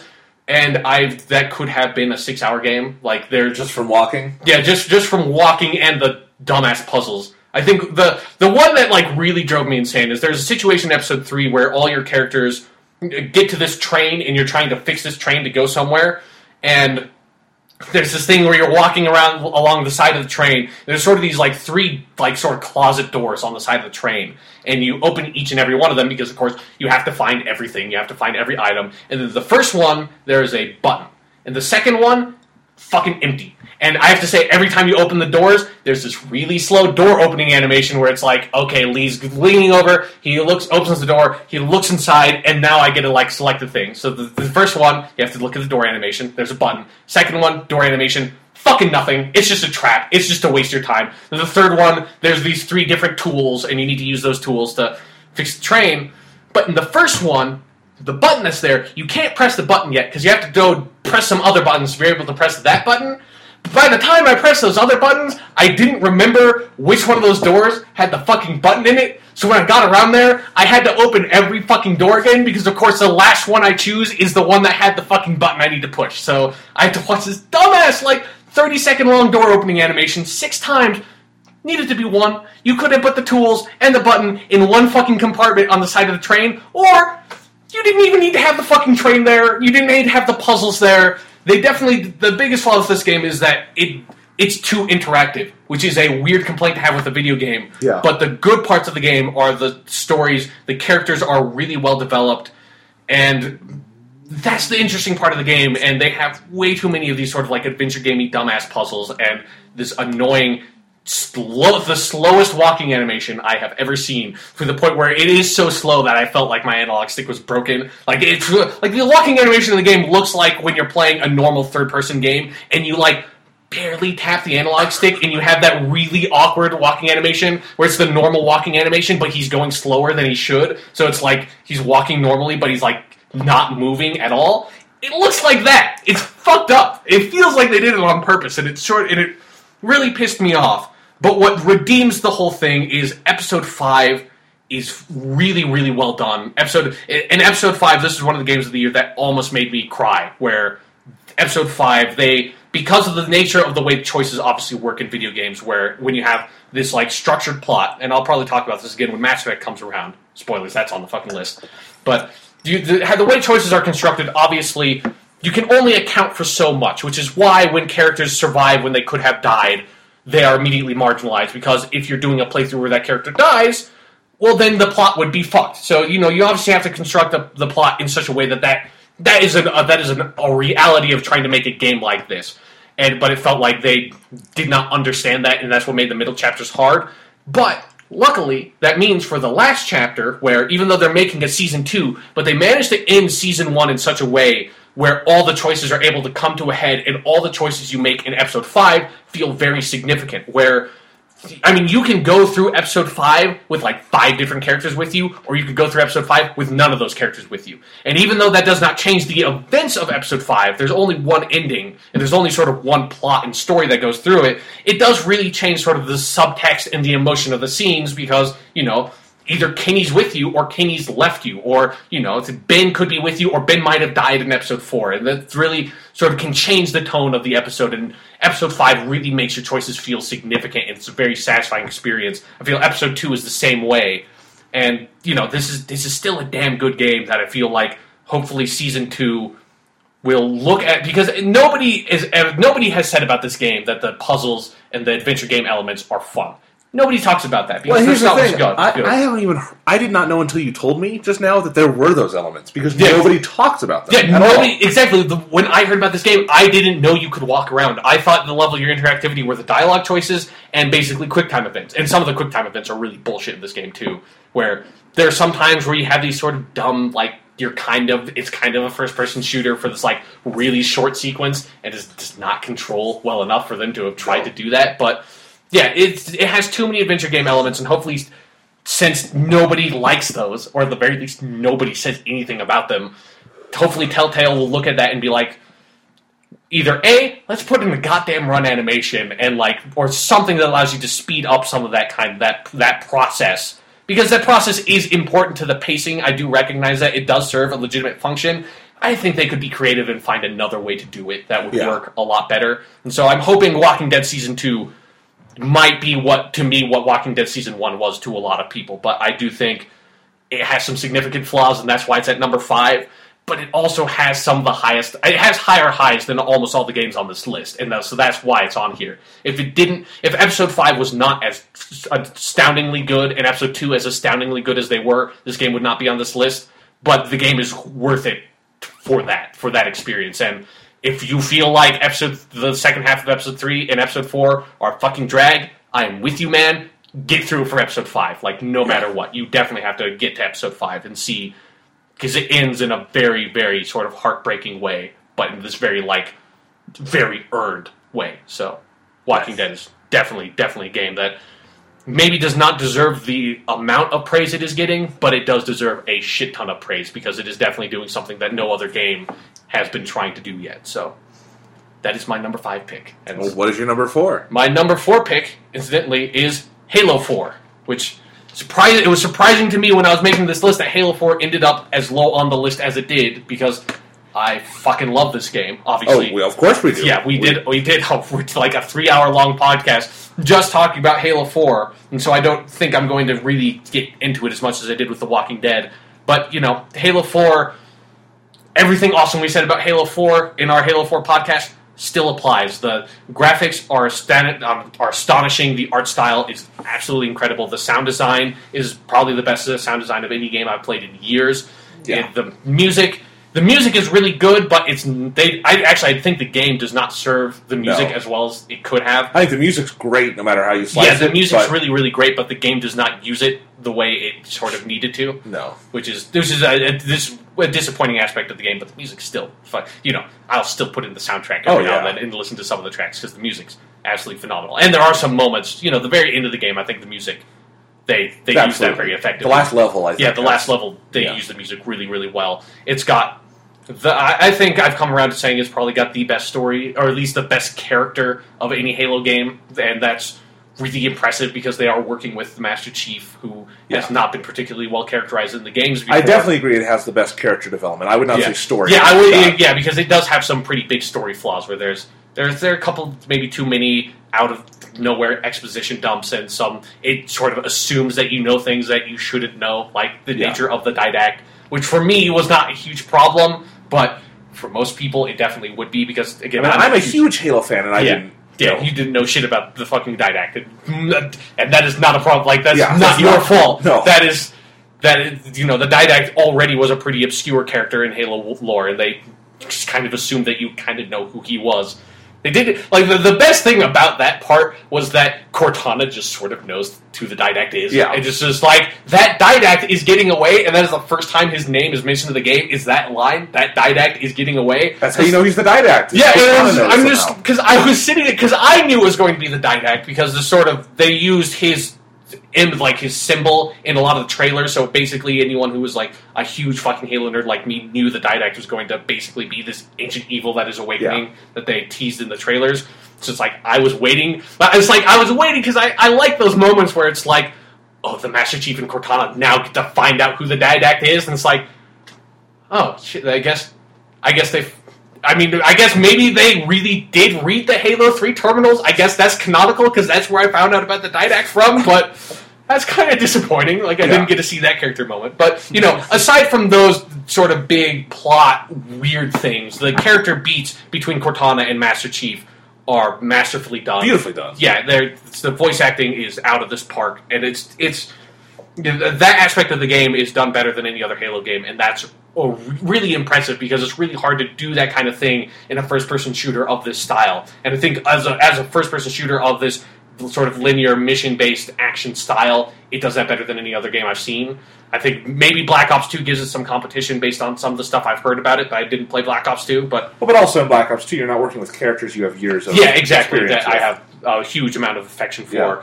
But then, the heart of the game is its multiplayer and the gameplay, and that is absolutely phenomenal. We deconstructed that to an astounding extent. There are quibbles here and there, but considering that 343 rebuilt Halo from the ground up, this is a new series in many ways. It's a new trilogy. It's Halo 2.0. It's the next level of Halo, and it's really damn good. I'm still playing it a lot. Yeah, me too. It is the multiplayer game that I keep on going back to when I want just some fun multiplayer. If I need something to do like that, it's still the game I go back to. And the other thing I guess I should say is that I am a little bit disappointed with how Spartan Ops has been going about. We've got maybe the first half of the first season of Spartan Ops. It's sort of taking a couple of weeks break until the next half comes out. And it's still fun, but they reuse way too many maps. But the last week of Spartan Ops definitely was they put a lot more story and heart into it, and so hopefully that will improve. But sort of the Spartan Ops offering we've had so far does not meet what my expectations are, and I don't think it meets what Spartan Ops needed to be, because it had a lot of potential, and it still has a lot of potential. They still can fix it, but they definitely didn't take the story part of it far enough to make it a really meaningful experience yet. And I will, to the game's detriment. And I'll admit, I have one increasingly major problem with multiplayer, just personally, is I feel I'm getting tired of Halo 4 much faster than I got tired of 3 or Reach. I'm kind of getting that sense, too. Because there's just almost no variety in the multiplayer playlist options. Yeah, they need to... They've done some good stuff. They've put out Team SWAT, and I think Team SWAT's been there since they put it out. And they've rolled a few playlists that will come and go, but I do agree they need to go back to the Team Slayer, Team Objective style, where you pick game type and map that allows a lot more variety in matchmaking. It's just there's very little variety to it, and it's too bad, because I feel like I never got tired of playing Reach. I always liked playing Reach because it was a little different every time you played it, and 4 has gotten a little stale. And it's not stale in a bad way, it's just that I don't know if it rewards marathon playing quite as well as Reach did. Yeah, I'll agree with that. I think it's... As I play it more and more, I think Halo 3 is my favorite multiplayer offering for as far as Halo goes. I think, but Halo 4 still has a lot of room to develop. We're still in the very early stages, and if you're a big fan of Halo games and you play them for a long time, you recognize the multiplayer develops wildly over the course of the game's lifespan. Well, for instance, we have not seen any real Forge maps yet. Yeah, exactly. They haven't started rolling that kind of stuff in. They haven't I think they need, the critical thing they need to do for multiplayer is put in a Team Action Sack playlist that just has crazy game types. Yes. Because I would never play those for hours and hours, but it was always a fun. I'm kind of tired of Slayer. I'm gonna play golf in Halo. I'm gonna jump into that. Those were always a lot of fun, and so hopefully 343 can get around to rolling some of those out. Again, it's still Halo 4 only came out a month ago, so there's still a lot of time for it to expand. But as it stands right now, I feel like it needs to be a little lower on the list than I thought it was going to be when I first started making the list. But it's still a great game. It's still a damn good game, and it's obviously it's a game worth playing. I have my limited edition collector's edition. It was worth the $100. Yeah, I mean the map packs for free, and I got my specializations early. And I've got a cool little book and Forward Unto Dawn, so... It's all good. Halo 4, still fucking awesome. Now then... Number 3. I didn't even think about this when I was making this list. My number 3 is Far Cry 3. My 4 is Halo 4. My number 3 is Far Cry 3. And, this is also another game that I've talked about a lot on the podcast, so I'm not going to go really into it, but I think, for me, Far Cry 3, the reason why it places... as high, because when I was first making the list, I thought it was probably going to be my number 5 spot, but then I realized it is probably the game I had the most sort of raw gaming fun this year, where this game is just fucking fun, and that is what's so good about it. The gameplay is just smooth, it's interesting, it allows a lot of player creativity, and the world they created is just so much fun to explore that it's one of those games that as soon as I beat it, I was like, I'm just going to start playing it again because I want to get back into it, and I want to go back through the skill trees. I want to kind of experiment with the weapons in a different way, play some of the missions again. And so, as soon as I beat it, I jumped right into it again, and it's still goddamn fun. And it is an amazing achievement. Like, I have not had this much just raw fun with the game in a very, very long time. But as we talked about, I think, on the last podcast, the story aspect of it had a lot of potential at the very beginning, but it very rapidly fell apart in a really disappointing way, and the way the game ends puts such a sort of a bad taste in your mouth because it's got one of the worst game endings I've seen in a very long time. It's just, it's sort of like all culminates in this really dumb, like, binary choice that is completely irrelevant, and it feels like the game really lost track of what it was trying to do as far as the story goes. And so that's why the game, like, if the story had delivered on what it promised at the very beginning, like, if, like, the rest of the story aspect of the game was as good as the very beginning of the game, literally the first 5 minutes, this would be one of the best games I've played in, like, 5 years. It would have been easily the top game on the list, but the story really falls apart, and there's a huge disappointment, but the game is just so goddamn fun that he fucking has to be on the list. Like, just driving around the world, like, before you came here to start doing the podcast, I was hunting bears in a Jeep so I could skin them and I could make a bigger arrow quiver. So this definitely sounds like my kind of game. This is a game I think you would love a lot because you can sort of, and actually on my second playthrough, I've just been trying to blow through the story mission so I can unlock some of the higher level skills and the wingsuit, and I think if you're someone who knows that you're not going to give a shit about the story, and I think most people are not going to really give a shit about the story, the way I think I would recommend playing this game is blow through the story missions as quickly as possible to get to the last section, like you unlock the last island, and get the wingsuit. And then once you get the wingsuit, go back and start doing all the other shit, because now you'll be able to unlock all the skills, and then you'll have the wingsuit, and it's so much goddamn fun to just jump off this cliff and just, like, start gliding. It's completely fucking ridiculous. It's one of the few things in this game that's like, this is completely fucking impossible. Like, this is some dumb sci-fi wingsuit thing you get, but it's so fucking cool. And, just the other day, one of the outposts I raided, it's so much fun because I've sort of, now I've had a lot of time with the game. I understand the sort of the weapon sandbox well enough that I could really get creative. And I raided this one outpost where I put C4, like 2 things of C4 on top of this Jeep, and then drove the Jeep and jumped out so that it drove into the middle of the camp, blew it up, everyone turned around, started looking at the Jeep, and I ran in, stabbed a dude in the back, pulled his pistol out, killed 2 of his friends, turned around, ran up a flight of stairs, did a flying leap off of a deck, and landed on a dude's face knife first, and cleared the outpost in like 30 seconds. It was one of the fucking coolest things. Like, that's one of the things this game does. When you get some of the higher level skills, you just are able to do the coolest fucking shit in this game, and it is so much fun, and that is why Far Cry 3 is my number 3 choice for my top 5 mostly games of the year. Yes. And so now, moving on to number 2. Unfortunately, my number 2 choice is not a game that ends with the number 2. It's actually a game that ends in the number 3. You got a lot of 3s on this list. Yeah, I do have a lot of 3s on this list. It is Max Payne 3, a game that came out this spring, and is a game that has not gotten a lot of the sort of the Game of the Year attention that I thought it would get. Like, it's not even necessarily on a lot of the nominees for, like, Best Action Game or Best Third-Person Shooter. Which is really surprising. It feels like it's almost sort of like the Gray situation where it came out before the, like, really heavy season for games. So a lot of people kind of forgot about it. But when I was looking at all the games I played this year, and I looked at Max Payne 3, and I was just thinking back, and Max Payne 3 is kind of like Far Cry 3. It is a fun fucking game. It is the best, like, as far as the third-person shooting goes, it is the most fun I've had in a third-person shooter. I think it has that nice Rockstar touch of, going back to this word that we've overused, authenticity, where the animation is so accurate, and sort of the shooting elements in Max Payne 3, you've got this shoot-dodge move that's sort of like John Woo action movie type thing, where you jump through the air, it'll go into, like, slow motion, but what I love about it in this is it sort of ties in with Max Payne in this game being this, like, sort of old, bitter man who's been through all this shit, and he's not this, like, spry young New York cop he was in the first two games that was able to just do all this ridiculous action movie stuff where, you know, if you jump through the air and start doing that and you slam, like, headfirst into a fucking pillar, it looks like Max Payne just slammed headfirst in the pillar and he falls on his ass and it's just like, oh!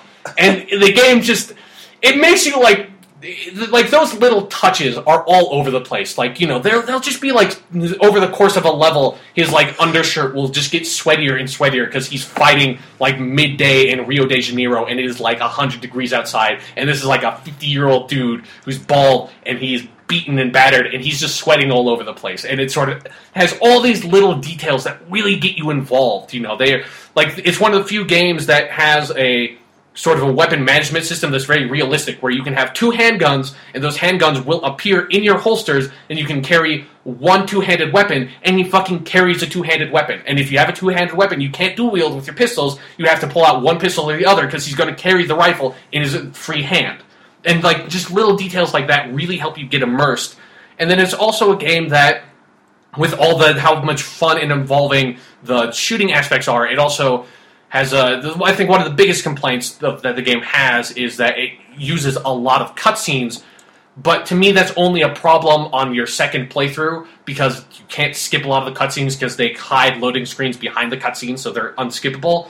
But the first time you play through, the voice acting and just the acting, like it's sort of like with Far Cry 3 where the animation is so good. It's not just voice acting at this point. It really is with the motion capture. It's the people, like, actors giving a proper performance in a video game in a way that is really great. It's really involving. It's something that I've been waiting for a very long time for video games. It's sort of, I think Grand Theft Auto 4 was the first game that really started doing that, where you're having full-bodied performances in video games. And Max Payne 3 does that to such an extent that the story really gets you involved. The story is so well presented, if it's not maybe the most unique story in the world. But it makes Max a character that you really sympathize and care for, and one you really like to play as, and you really come to. He's this old, bitter fucking man, and he has like the narration that he has in his head, like that noir style narration that sort of feels out of place because he, as a character, is very out of place in this Rio de Janeiro setting where he much more belongs in New York as a cop, but he's working as a bodyguard in Rio de Janeiro, and he's out of place. He's out of his element. But he's still trying to do the right thing, and you, over the course of the game, trying to figure out what the right thing is, really makes it a very involving experience, and it's one of the most fun I've had playing a game this year. And I think its story element really carries it through the way that Far Cry 3 did not, and I think Max Payne 3 is sort of an example of a better version of Far Cry 3. Like, obviously the gameplay is different, but sort of they tried to do similar things with their story, and Max Payne 3 really delivers on it in a way Far Cry 3 doesn't.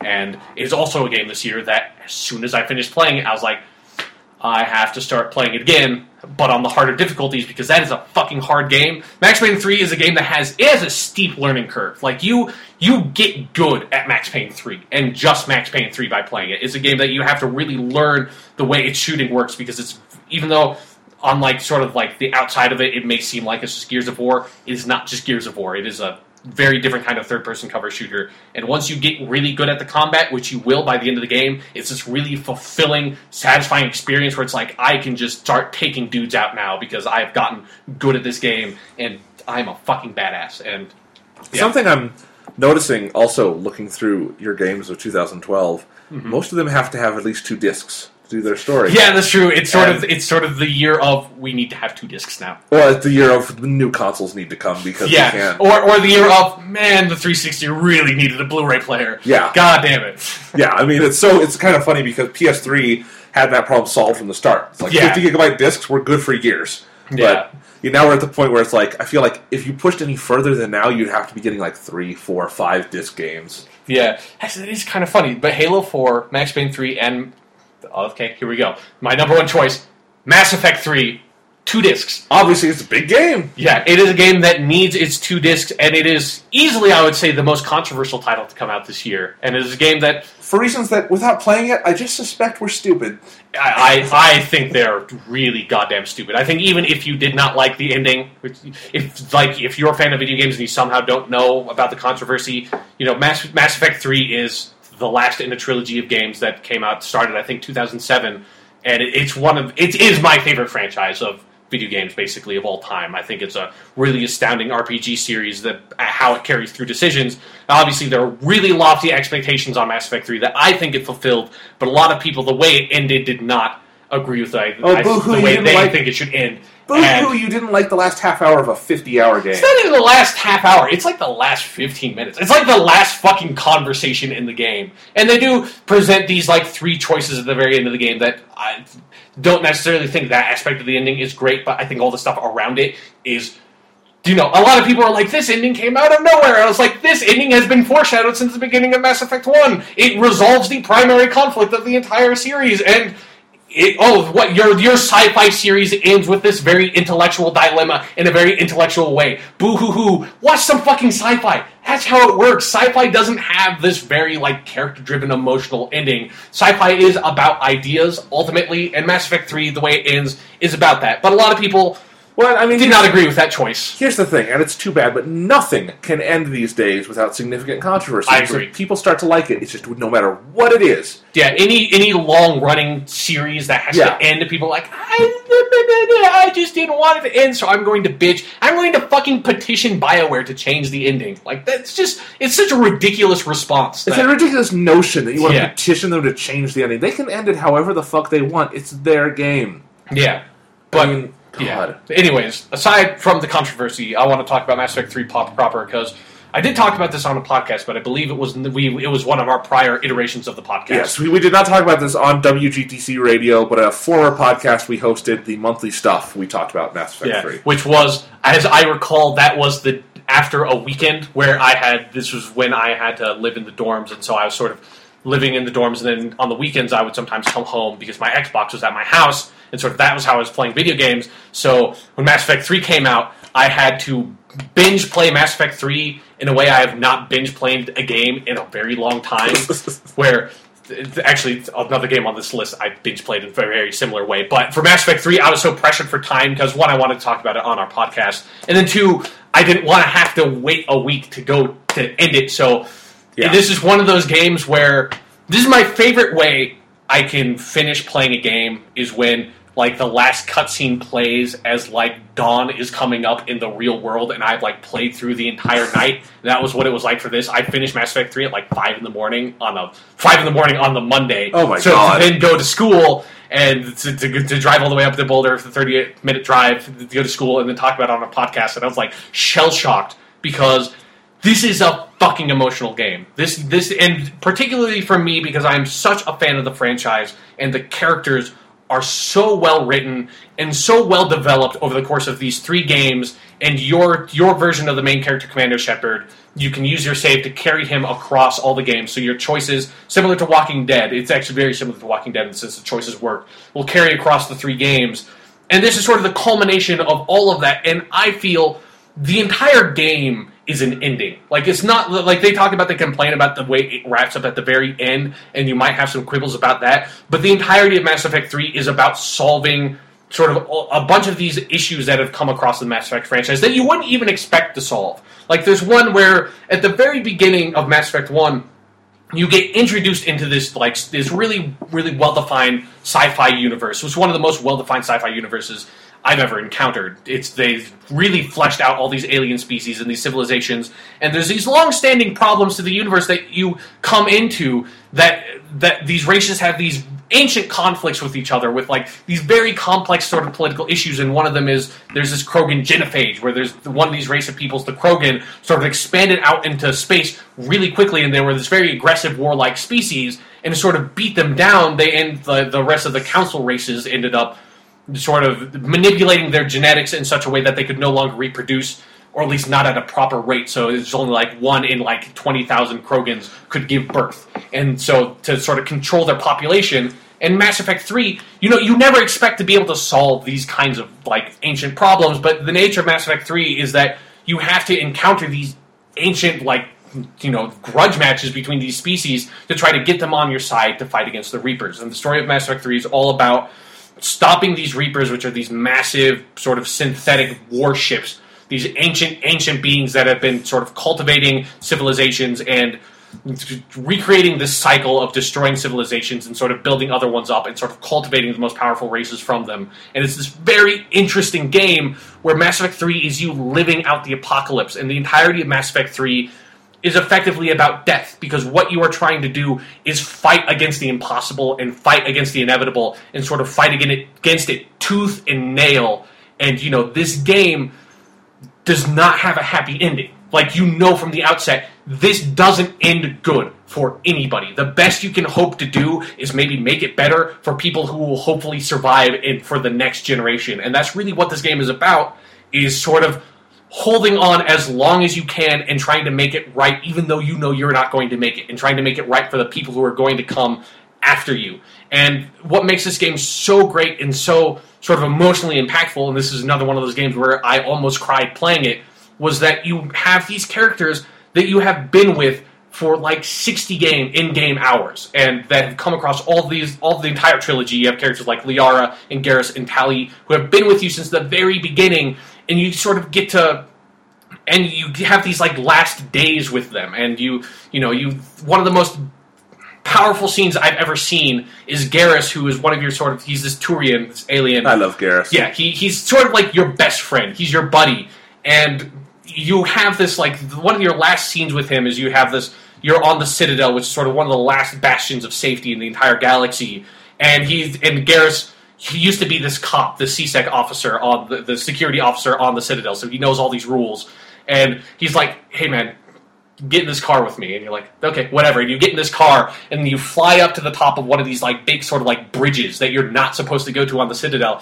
and you get out, and you just have a drink with Garrus, and then you have this shooting competition with him because he wants to find out which one of you is the best sniper in the galaxy, because, you're these two elite soldiers, and you just hang out with Garrus for, 10 minutes, and it's one of the best scenes I have ever seen, because you have all this history with this character, and it sort of culminates in this moment where it's like, this sort of defines your relationship. This is like, the world, the entire galaxy is falling apart. Like, Earth and Palaven, his homeworld, are burning, but the only thing you can do to keep yourself sane is to just hang out for a little bit and have this sort of like fun little bragging match with each other and betting on who's the best shot.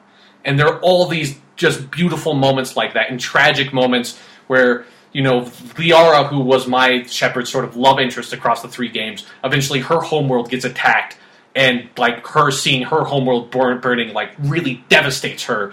And there's like just so many great scenes like that where after I finish playing this game, and I don't want to spoil these. I don't want to spoil the ending, but to me, the ending to me was really emotionally impactful, because again, it does not have a happy ending. And after I played this game, I was like emotionally shell shocked. And I could see that when we did our podcast. You were kind of like dead eyed. I was like, part of that was me being so tired. But part of that was just like, this world is gone now. Like, this galaxy, even though the way I ended the story, there was some hope left. All of the endings, the best you can hope for is just like this little spark of like, maybe it could be better. But you don't get to see whether or not it's better. Like, you don't get this like level of closure that I think a lot of people's problem with the ending is they wanted this dumbass, 5 years later, Liara had like 5 blue babies and lived happily on the Asari homeworld of Thessia, and Garrus became a politician, and that kind of like, like a sports movie ending, where it's just like, there's a slideshow and it lists what happens to all the characters. They wanted the Breakfast Club ending where he goes out on the field and like... Yeah, where Shepard's like, don't you forget about me. Yeah, they wanted that. But, it doesn't end that way, and you don't get this level of closure. And I'll tell you what, your description of it like this makes me so much more interested in playing this whole series, and I was already interested. I've played a good chunk of Mass Effect 1, and I just need to get back into it. But, like, just hearing about it, taking what sounds like some pretty big risks. It does take some... I think it takes some really fucking big-ass risks. And a lot of it is, I do have a very personal interpretation of what happens at the ending. I do think you need to interpret the ending. There's stuff about the ending that you can't just take at face value, and I think it's really obvious you can't take it at face value. But, the game does not offer you this, like, full level of closure, and it sort of leaves this open emotional wound in you because of it. And it's sort of... It feels very natural and very real that way, because that's how life works. You don't get this sort of, I know everything that happens 1,000 years after I die. You don't get that. You work as hard as you can, and when you die, you are fucking dead. that's how it goes. And the game, I think, realizes that reality and uses that really effectively. And, and it's a game that, like, as I've said with Max Payne 3 and Far Cry 3, where as soon as I finished the game, I had to play it again immediately. I can't play Mass Effect anymore. Like, I don't know when I will be able to play Mass Effect again, because to me, the story is done. And the story is done in such an effective and complete manner that it's like I can't play it anymore. And I don't know if that's like, I think that's like an amazing thing, because this is one of my favorite video game franchises I've ever played, and it's been almost an entire year since the game came out, and it's like I can't fucking play it. Like, I can't play it. I can't go back into that again. And it's like, I don't know. It's one of the most emotionally powerful experiences I've ever had in my life, because of how it's been built up across all these games. And I kind of like, because the first game came out when I was in high school, and sort of having all these characters develop with me, it's a really, really amazing experience because of the way you are so involved with the ability you have to choose and the interactions you have with the character, and the way you allow your character and the other characters to develop based on the way you choose them to. And that's why Mass Effect 3 is basically my favorite game of this year, the favorite game that I played that came out this year properly. So that's your number one choice. Yes. You have number zero choice. I have a number zero choice. This is a very special extra, my top 5 mostly, actually maybe top 6, I don't know how to define it, choice. This is okay, Mass Effect 3, that was like the good, normal ending to my list. But as with is common to the genre and to the game that is actually at the top of my list, there is a secret, true ending that you can only get by doing some really obscure, obtuse bullshit that actually allows you to fight the real boss and find out what's really going on. This is the true ending to my list. My actual top game I played this year, that the game I actually played did not come out this year, but there was a re-release of it that came out on the PS Vita this year. My favorite game this year, and one of the best games I've ever played of all time, a game that has single-handedly revitalized my interest in an entire fucking genre, is Shin Megami Tensei Persona 4. And 2008. This game, it's a PS2 game that came out in 2008, and I got it this year. It was a game that it was very much a sleeper hit in America. I mean, obviously, a 2008 game for PS2. But, the Shin Megami Tensei, the Persona series, it's ridiculous if you try to follow the Shin Megami Tensei part of it. Because the Persona part is actually a spin-off of the Shin Megami Tensei series. But there's dozens of fucking games of the Shin Megami Tensei thing. But the Persona series, it's a game that's huge, huge, huge in Japan. And it's a game that when it came out, I've heard about it from so many people that have said it's one of the best games they've ever played since it came out. So many people, so many gaming critics that I absolutely respect, and that I finally was like, fuck it, I have to play this game. I have to see what this is about. Even though I've sort of despised the JRPG genre for a while now because I feel it grew stagnant. It grew really stagnant. I think it didn't understand what to do with the gameplay parts. I think the story elements sort of fell into a very bad anime trap. Where JRPGs, you have to accept that the characters and stories of JRPGs are the same as they would be in an anime, effectively. Because it's the same basic style. They're Japanese-made games. And a lot of the sort of the more recent Final Fantasy games fall into really just horrible character cliches and horrible story cliches where they're all about, this high philosophical concept that does not mean anything that you're trying to fight against. That's I'm going to try to kill the concept of sin in Final Fantasy X. It's like, what? Shut the fuck up, Titus, you little pissant brat. But, yeah, no, and Persona 4 does fall into that particular cliche a little bit with its true ending, but I think it sidesteps it rather effectively. Persona 4 is a game that the Persona 4 The Golden is the real release that came out this year for the PS Vita that I have not touched. I know it actually adds a shit ton of extra content, so if you are looking to play Persona 4 and you have a PS Vita, get Persona 4 The Golden, because, it's, again, my favorite game of the year. And while I didn't play The Golden this year, I did play Persona 4 over the course of basically, I've been playing this game since, I think I ordered it in, early October, and so I've been playing it basically since then. I'm on my second playthrough. It has New Game Plus mode, and I'm trying to fucking figure out where I even start with this game. I guess the first place I should start with this game is that by the time I finished my first playthrough, the time counter in the game said 95 hours. My first playthrough of the game, was 95 hours long, and that's why I have been playing this game since it first came out, or since the beginning of the year, basically, is that it is a long-ass fucking game, and this game fucking changes you, because you have to spend 95 hours playing the game, and you will want to after you get into about the first 5 hours. Maybe one of the hard things to accept about this game is that the very nature of having a game as long as this means you have to accept some natures of pacing, where the first 5 hours of the game are not particularly interactive because they need to introduce a shit ton of stuff. So I'm going to try my absolute best to give a succinct synopsis of the gameplay and story in Persona 4, and I will most likely fail because it's a fucking 95-hour long game. But I guess I'll start with the gameplay elements are sort of... They're divided into two different parts. There's a sort of traditional JRPG combat part, and that part is you will end up going into these dungeons, and you and 3 other party members. You have like about 7 total members that you can choose from to go with you on your party. You go into these dungeons that'll have about 10 levels to them, and you'll wander around. They don't have random battles. You have these like floating shadow balls that you attack, and then you get into turn-based combat, sort of traditional JRPG turn-based combat. But it has a special twist where the persona part of the game is your characters have these personas, which are basically... You can almost sort of like boil it down to they're kind of like Pokemon and how they work in the game, where they're creatures that you summon, and they are what casts spells for you, basically. So, some of them will be good at healing, some of them will be good at lightning, and sort of that part of the game is your main character, who you can name yourself. The canonical name is Yu Narukami, or Narukami Yu, if you want the proper order. But how your character has this special ability where you can have multiple personas and create multiple personas, whereas everyone else only has one. And so you can fuse personas together and get new ones, and it's this very sort of addictive way of that's where all your stats and all your abilities come from, and every time you're like, you never know what you're going to get.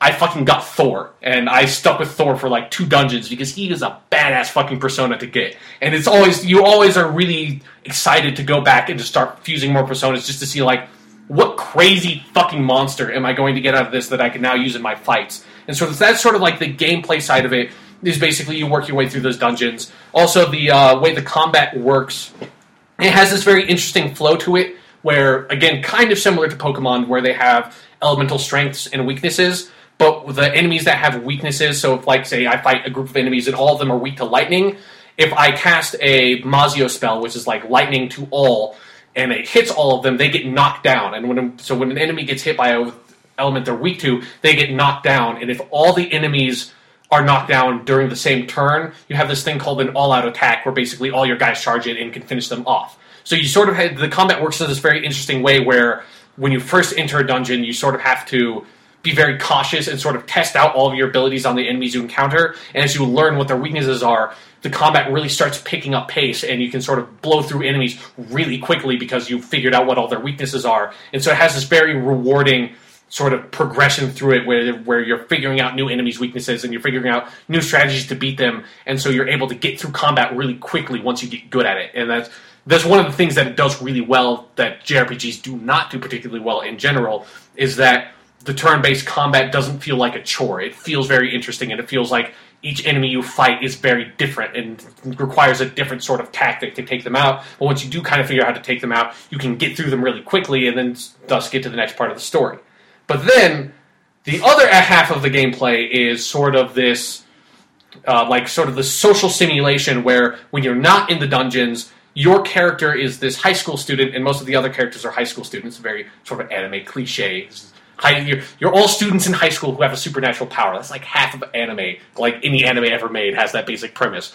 But you're this high school student, and when you're not going into the dungeons, you walk around and sort of build up your relationships with other characters, and those relationships are called social links, and sort of have these like discrete progression levels. And as you level those up, each character is tied to an arcana. So, which is like a sun arcana or something, which is attached to certain types of persona. So as you level up your relationship with each character and their arcanas, your ability to create personas of that arcana improves. It's fucking getting crazy. Can I ask you something? Yes. Does it make more sense when you actually sit down and play the game? Mostly. Okay. This is what I'm talking about with the pacing. again, I'm trying to wrap up stuff you learn about over the course of about 10 hours. And one thing I will say, I don't know if Persona 4 Golden does this better. This is one of the flaws with Persona 4, but it sort of comes from the era of games that when it was made, and I sort of recognize the flaws having played after the fact, is some of the interface stuff, the tutorial stuff, is not as fully fleshed out as it should be. If you're playing this game, and if it's not better in Persona 4 Golden, when you get the ability to fuse, talk to the characters Igor and Elizabeth, and go through all the tutorials, because there's, like, optional tutorials, fucking talk to them and get that shit, or you will have no idea what the fuck you're doing. Okay. So, anyways, again, back to this. As you love, so the gist of it is, what you want to do is you want to develop your relationships with the characters around you, which gives you this very nice springboard for like story and character development, but then it feeds back into your gameplay, because as you develop those relationships, your ability to fight and your ability to create personas improves, and it sort of gets into this very addicting mix, because it sort of, since all the game is sort of feeds into you wanting to make more and more powerful personas, and so you're always wanting to improve your social links, so that way once you go into the dungeon, you find random personas that you can fuse together, that you can make, you know, the most badass fucking persona with like a level 10 social link that's like 10 levels higher than all your other guys and like all the enemies you're fighting. Like, you can fucking break this game if you're really smart with how you use the persona fusing system, but it feels really rewarding when you kind of break the game, because it's like, you can make your character super powerful if you're really smart about how you play it for certain stretches of the game, and that's really rewarding and really fun. So that's sort of the gameplay side of it, the gist of it being you developing relationships and then going into the combat sections. But then the story side of the game, which is, you know, that's really the core of what an RPG should be, and I feel like Atlas, the developers, really understand that, is that it's about story and characters, is that you're this high school student. Again, another huge fucking cliche in anime is that you're recently transferred to this new school. Really? Yeah. Fucking, if you watch a lot of anime, I have to imagine, like, it seems like in Japan, you get a fucking transfer student every other day. It's like, here's this like, robot lady from Spain. Here you go. She's a transfer student. Here's the magician who's from Germany, and you inexplicably speaks perfect fucking Japanese. Here you go. And it's like, but, you know, okay. That sort of cliche aside, it's cliche because I think it works. Well, yeah, I mean, that's just a basic narrative device. Yeah, so you're Narukami Yu, if you name him canonically, which I like that fucking name. But you're this transfer student, and while you're transferring there, you sort of discover some of your powers, because you talk to Igor, who's this like creepy imp dude who's sort of, he's what allows you to fuse personas, and he sort of helps you along the story path. Quick question. Yes. You talked about talking. Is this a game with like voice acting, or is it all dialogue? Actually, how the voice acting works is kind of interesting, because all the main story stuff is voice acted, but it also has. Okay, actually, this is going to be a bit of tangent, but this is actually something I'm good you reminded me, because I was going to forget to talk about it. This game, the English dub in this game is probably the best fucking English dub I have ever seen for a Japanese thing ever, and I think one of that is for a very big reason is that they don't have to lip sync, because the way the dialogue works is it sort of has text boxes come up, and then they have sort of very anime style character portraits with it that sort of will convey emotions for the characters, and then the voice actors act like for the main story scenes they'll voice act all the dialogue, and for like a lot of the side scenes they won't, because that would be, again, 95-hour long game, they wouldn't even be able to fit it on the disc, and that would be, those voice actors would be in there for fucking days trying to record all of that dialogue. But yeah, the dub in this game, there are like, I don't think there are no voices that I think don't work. There are some that work a lot better than others. I mean, and like one of them, Kanji, this character he's sort of like this biker guy. He's not actually a biker. One of the things in the game is that it's the aspect of persona is sort of, it delves into psychological issues of what a persona actually is the sort of the face you show off to the other world. So the game is very concerned with sort of the way society affects your personality, and the way society expects you to like be a part of it, and have this sort of whole complete personality that is sort of in sync with how society wants it to be. But obviously that's not how. So, I mean, it actually has this very Lacan view of psychology, where you do not have this single, whole, distinct personality that defines who you are as a human being, because that's what human beings are, is just like one unified thing. You have various different aspects of like what defines you as a person, like things you like, and aspects of your personality. There's not like one full, like unified whole being in you. They're like different types of you, almost. It's kind of it's hard to really get into that. But the game sort of embraces that view of psychology where you don't need to have this sort of outward-facing, this is what I am, this is what I need to show to the world, this is what society will accept, and you don't need to sort of suppress those other parts of you. You need to kind of embrace them, and that's what Persona, like the concept itself, is really about. And so there's one character, Kanji, who he's sort of this... He looks like he's this biker guy, and he looks like he's this really tough dude, and he is a really tough dude, but he's also really into sewing. So it's sort of... And a lot of people think he's gay, and he sort of has this complex around that. And the voice actor who plays Kanji is the fucking best voice actor for any Japanese thing I've ever seen. The guy is just... Every single line he delivers is fucking golden. And one of the things I should say about the dialogue in this game is fucking hilarious. This is a goddamn funny game. And one of the things about the writing in this game that is something I've never encountered in, like, anything else is that, you know me, I am a cynical, snarky asshole. So... Really, Sean? Yeah. So when I watch movies or TV shows or when I play games, I will make cynical, snarky comments. If I'm with people, I'll make them out loud. If I'm with myself, I'll just kind of make little jokes in my head that sort of Mystery Science Theater riff style when I'm playing stuff because I'm a cynical, snarky asshole. But the amazing thing about Persona is the game will constantly, I will make a snarky comment in my head, then I will press the X button, and then a character will make that fucking snarky comment. The game is inside your head. It's ridiculous. It's something, I've never had that experience with something else where the game feels very conscious of sort of what it's doing and sort of the way, especially sort of the way teenagers talk and there are a lot of instances where you would not expect the game to understand the sexual innuendo it is making, particularly because it's a Japanese translation. The game fucking gets it, and the game will make a joke about it. Just press X, and you will see. And it's a really interesting experience because I don't know, it's I've never had that before. I've never had a game use my own snark, and that's sort of really surprising. Yeah. But anyways, getting back to actually the story setup is, okay, high school, you transfer a high school student, you move to this new town, it's Inaba, it's sort of this backwater town that, sort of, they make a lot of jokes, and it's kind of important that the game is, that the town they're in, sort of segregated from, the major population centers in Japan, and you meet all these other high school students, and when you move there, these murders occur. There are 2 different murders that happen, and they have to do with, this is going to start sounding really fucking ridiculous now, they have to do with this alternate dimension that exists inside of TVs. And that is, you discover that part of your relationship with you having personas has to do with your ability to go into this TV dimension. It's not a TV dimension, but the way you access it is through TVs, which sort of, that aspect of the game sort of is trying to make commentary on how entertainment affects your society's perception of people, and it sort of really gets deep into that side of it. This is actually a really fucking intelligent game. This is a game you could write essays on in how it dissects psychology. But you sort of go into this TV world, and you discover that how these murders are occurring is that people are throwing other people into this TV world, and the TV world is inhabited with shadows, which are sort of, again, using psychological terms, they're suppressed aspects of your ego that sort of manifest in this alternate dimension as monsters. And if you overcome your suppressed ego in that world, that is what allows you to give persona, because you sort of are able to accept your own personality and accept your persona. And so that's kind of how all that stuff works, and how the murders are occurring is that someone's throwing the people into the TV world, and their shadows are killing them because they obviously don't have their personas, and you are actually the only person who has a persona without having accepted their shadow, and that's sort of part of what's special about you. So you're able to fight the shadows for the first time and get your teammates their personas that way.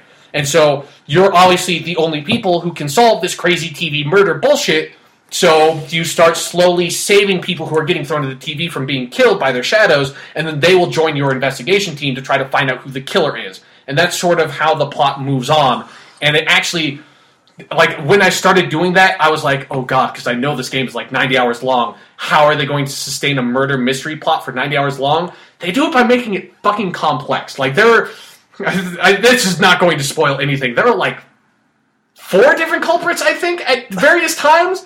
And actually, one of the most frustrating things about the game is that I have watched a lot of fucking Law and Order and stuff like that, or at least I used to. I was really into police procedurals and sort of that kind of thing. L.A. Noire was my favorite game of last year because I fucking love that genre. And so I'm really into these kinds of stories, and so I know a lot of the tropes, so I'm able to sort of, get ahead of the plot in certain places because of my familiarity with the genre. And it can get a little bit annoying when I'm ahead of where the character's at, because it's like, guys, this one's a copycat murder. For fuck's sake, can I just please let me say that? It's like, there was like that one little stretch of the game where I was like, oh god, they can't fucking figure it out. But then it is really rewarding where the game does actually give you, I'm not even sure how this works because I made the right choices every single time, but the game does give you these options of where, like, you actually will get to say, it's like, no, this one's a copycat murder once you have enough evidence for the game to have assumed you could have deduced it. Like, the game will, maybe not enough, like, you can get ahead of the plot, but the game will allow you to make a lot of the deductions and you to push the plot forward by giving you various options to choose from, and you're like, you have to pick the right one. And the game is actually pretty smart about that in a lot of places where that could have gotten a lot more frustrating than it actually was. But yeah, the whole plot is super fucking complicated. There are multiple culprits, but it is very interesting because they take it in a lot of very interesting directions, and they play with this concept of the psychology and the persona aspect of it. And sort of, as I said before, I would say my only real big complaint with the game is the very, very end of it, where it has 3 different endings. It has a bad ending, and the bad ending is the super fucked up place if you get the bad ending. And it has a good ending, which is just sort of a normal ending. Although, if you do get the good ending and you know what happens to the true ending, you know that the world's fucked anyway because you didn't get the true ending. And then there's the actual true ending of the game. And if you're playing this game, once you're getting pretty far into it, once you have all of your teammates, look at a fact, like a non-spoiler fact, to see how you get the true ending, because you have to get the true ending to the game. It's a whole other dungeon and boss. Yeah. It's like what actually is happening. And that gets a bit too much into the teenagers saving the world by fighting a god, even if they do justify it a lot better than I've ever seen it been justified before. It's like the very premise of it, I think, is kind of a poor aspect of storytelling. But even saying that, I have to say they make very good use of custom animations in this game, and there's a custom animation, like the way your guy finishes off the boss is fucking cool as shit. And yeah, there's actually a lot of instances in the game where you get because the game is so long, you get so used to seeing the same, normal animations, that when they just, will pop out a custom animation in one of, their little cutscene sections, it's fucking hilarious. There were some really, really good moments in there. Again, the voice acting is great. The fucking music is really awesome. It's got this I wouldn't really quite call it J-pop. It is all the music is composed by Shoji Meguro, and there are a lot of fully voiced lyrical songs in the game that are really, really good and really fucking catchy, and they will get stuck in your head constantly because you hear them all the time, but in a really good way. Like the Pokemon Christmas Bash? Exactly, only no. But one of the great things about the fucking songs is that for some reason all the lyrics are in English, but they're, it's a Japanese guy writing English lyrics, and then a really talented Japanese female singer, singing those lyrics, and those lyrics are fucking nonsense. It's really hard to understand them when you're listening to them, and then when you look them up, it's that means nothing. That other than one song, you get this one song called Heaven that plays in this one dungeon that sort of, the lyrics in that song are actually really fucking good and really fucking sad, because it ties into, this is another game that almost made me cry this year. This game has the saddest fucking thing happens in this game.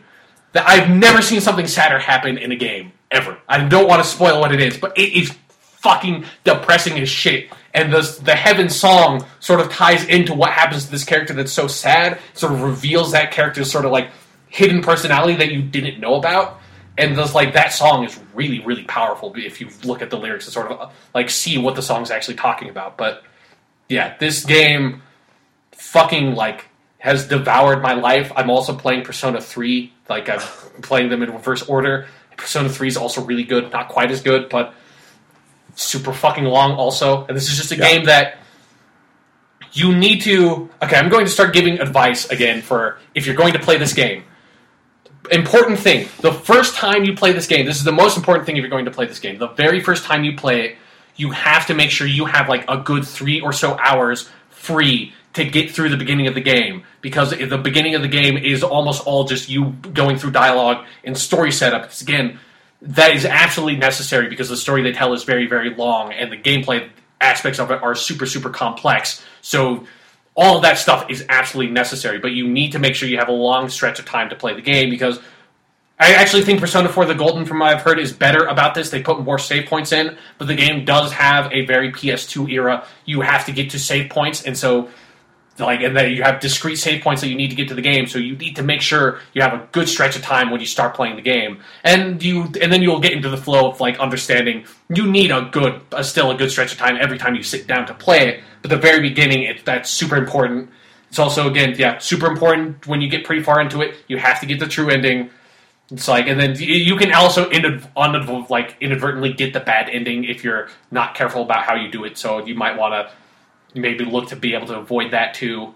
And then, talk to Igor and Margaret to make sure you understand how the Persona stuff works. And then also, don't think the game is too more complex than it actually is. Because it will seem kind of staggering to you at a certain point once you get into your first dungeon, the amount of stuff there is for you to do. Because, how did I not even talk about this yet? Another key aspect of the game is that the game sort of takes place with a time management system where you only have a certain amount of activities you can do each day. So you really need to spread your time between going into dungeons, managing your relationships with people, building up your social stats like knowledge and courage and stuff like that, so that you can do various things. And they use those stats to sort of gate your progress for different social links. And so you need to manage your time really intelligently. And that the game puts a lot of pressure on you that way, and just don't get stressed out. I would say don't play this game with a FAQ. Only use the FAQ to try to find the true ending, and just to play the game. Don't let the game get you too stressed out about trying to manage your time. Don't try to min-max it and you're not going to be able to get every single social link on your first playthrough. That's just never going to happen. Just get the social links you want to get because of the characters you like and you want to find out more about them, and just play the game. So just play it. Just play it, yeah. Don't get stressed about it, and don't try to get obsessive about trying to do everything perfectly, because you're going to make mistakes on your first playthrough, and it's totally fine. That's good to hear. And you're going to want... and it's never going to be... a good thing about the game is that you never can sort of fuck up to the point where you're just kind of screwed. You're never going to be so under-leveled that you're going to have to grind a lot. And you're never going to be able to get so behind on social links that your personas won't be powerful enough. Even if you are a shitty fucking player at the game, you will be able to finish it, and it's not going to, the game's not going to, just destroy you as a human being. Which JRPGs can be a very unforgiving genre in that way. Oh, yeah. This game is definitely not like that. Just, have fun with the game, and let yourself have fun with the game, and don't get stressed out about it. Sounds good. Yes. So are you done talking about Persona 4? I want to... It's I could talk about this game fucking forever. We probably should have done a separate podcast for you, because I think you've taken over our Best of 2012 and made it about a game from 2008. Well, okay, so this is WGTC Radio's 2012 game of 2008, and then Persona 4 The Golden is also our game of 2012. I'll tell you... kind of, our zero game. Yeah, goddamn, this game is so fucking good, man. It has that's what I was going to say. Fucking absorbed my life. And you've talked... obviously, Sean and I are friends. I've heard everything he had to say here 8 different times, and that's fine, because it makes me interested in the game. And I've honestly started considering buying a PlayStation Vita, just partially because I want it for some other things, but also this game sounds so good. So fucking good, man. I don't have $300 to buy all those things right now, but I know. I fucking played the game. I'm on my New Game Plus playthrough, so I can get all the social links, because it allows you to carry through your social stats, so you can burn through that shit really quickly, so you can get all of them. And even I'm still maybe I should get Persona 4 Golden too. Because I should say, again, I've looked at the list of all the stuff that's in Persona 4 Golden, and there's a shit ton of extra content. So if you're looking to get the game new, and you're willing to either pay money for the PS Vita, or you have a PS Vita, get Persona 4 The Golden. And I'll tell you, the more I know this is kind of a tangent, but the more I read about the Vita, the more I see that's a pretty impressive piece of hardware. Yeah, I know, right? Especially since I have a PS3, I don't use it much, but I feel like if I bought a Vita and started using my PS3 more, that would be that would be a really good investment. Yeah, no, the PS Vita is something I did seriously look at. That's what's kind of holding me back is that I personally don't like handheld consoles, and so that's why I haven't but it's made that jump. But I got pretty close to it, and not just for Persona 4 Golden. Yeah, it's got a pretty big screen though, and it's it's got real console controls. Yeah. It's got real console graphics. I assume. I mean, the sound you can use headphones and stuff, so whatever. Yeah. But yeah, no, I understand. It's yeah. Man, dude, this game, the game changes you. It becomes a part of your life because you play it for so long, and because the characters. Okay, this is another thing I wanted to mention that I forgot to say. This will be the last thing I say because this is a good way to end off with this game. Is that I want to go back in time and kind of talk about the social links a bit, because the way the social links work is that. Some of them are not that interesting, but most of them are really, really interesting and sort of take you to really fascinating places and sort of explore characters that you wouldn't normally look at and sort of dilemmas that you wouldn't normally think about. And most of the social links, all of the social links deal with these very emotional issues, and these characters tend to be going through a lot of different traumas, and there is sort of an emotional trauma for everybody in this game, is the way I like to think about it, where there is a character in here that is going through something that everybody has had to go through. And probably for most of them, multiple people have gone through these kinds of very similar issues. If you have any multitude of issues with your parents, an issue with your sibling, an issue with moving to a new town and not knowing anybody, if you have issues with being a tomboy, if you have issues with people thinking you're gay, if you have issues with people thinking you're lesbian, or people thinking you're transgendered, or you being transgender, trying to deal with you being transgendered, you trying to be dealing with you being gay, dealing with your parents having abandoned you. Let's see. What are some of the other one is your sibling has died. One is you've lost track of where you are with your job and you don't feel like you're doing what you wanted to do anymore. It's one is you're sort of going into you help out this character who's going into high school. There's one who you're one of the fathers that you sort of get in a social link with he's this cop and he's way overworked and he can't connect with his daughter anymore. And so all these people are dealing with these very emotional issues, and this game is super therapeutic because you, as a character, help them through those issues, and they all kind of have this nice arc where it starts out kind of okay, then you start seeing there's their match starts to fall apart, and you see there's stuff going on with these characters that you didn't realize before, that it gets into this really dark place where that character's really depressed, and then you sort of help them get through it. And the game's really fucking therapeutic that way, and it's really interesting. And I think one of my favorite social links is there's this one, it's the young mother social link where you work at this daycare and you meet this child who has this stepmother, and the stepmother is, she recently married this guy and moved to this town, and the guy is off on this really long business trip. And so the guy really comes across as being really skeezy, and the woman sort of feels like she made a mistake in marrying this guy. And so she's this newlywed wife who has to take care of this 6-year-old kid who she basically just met 2 months ago and living in this small town she's never been to before for 6 months. And that situation, she's so fucking depressing, and I've never seen a character sort of go through that kind of situation before, being so detached from everything in their life and sort of having to raise this kid they don't know, and the kid kind of hates them.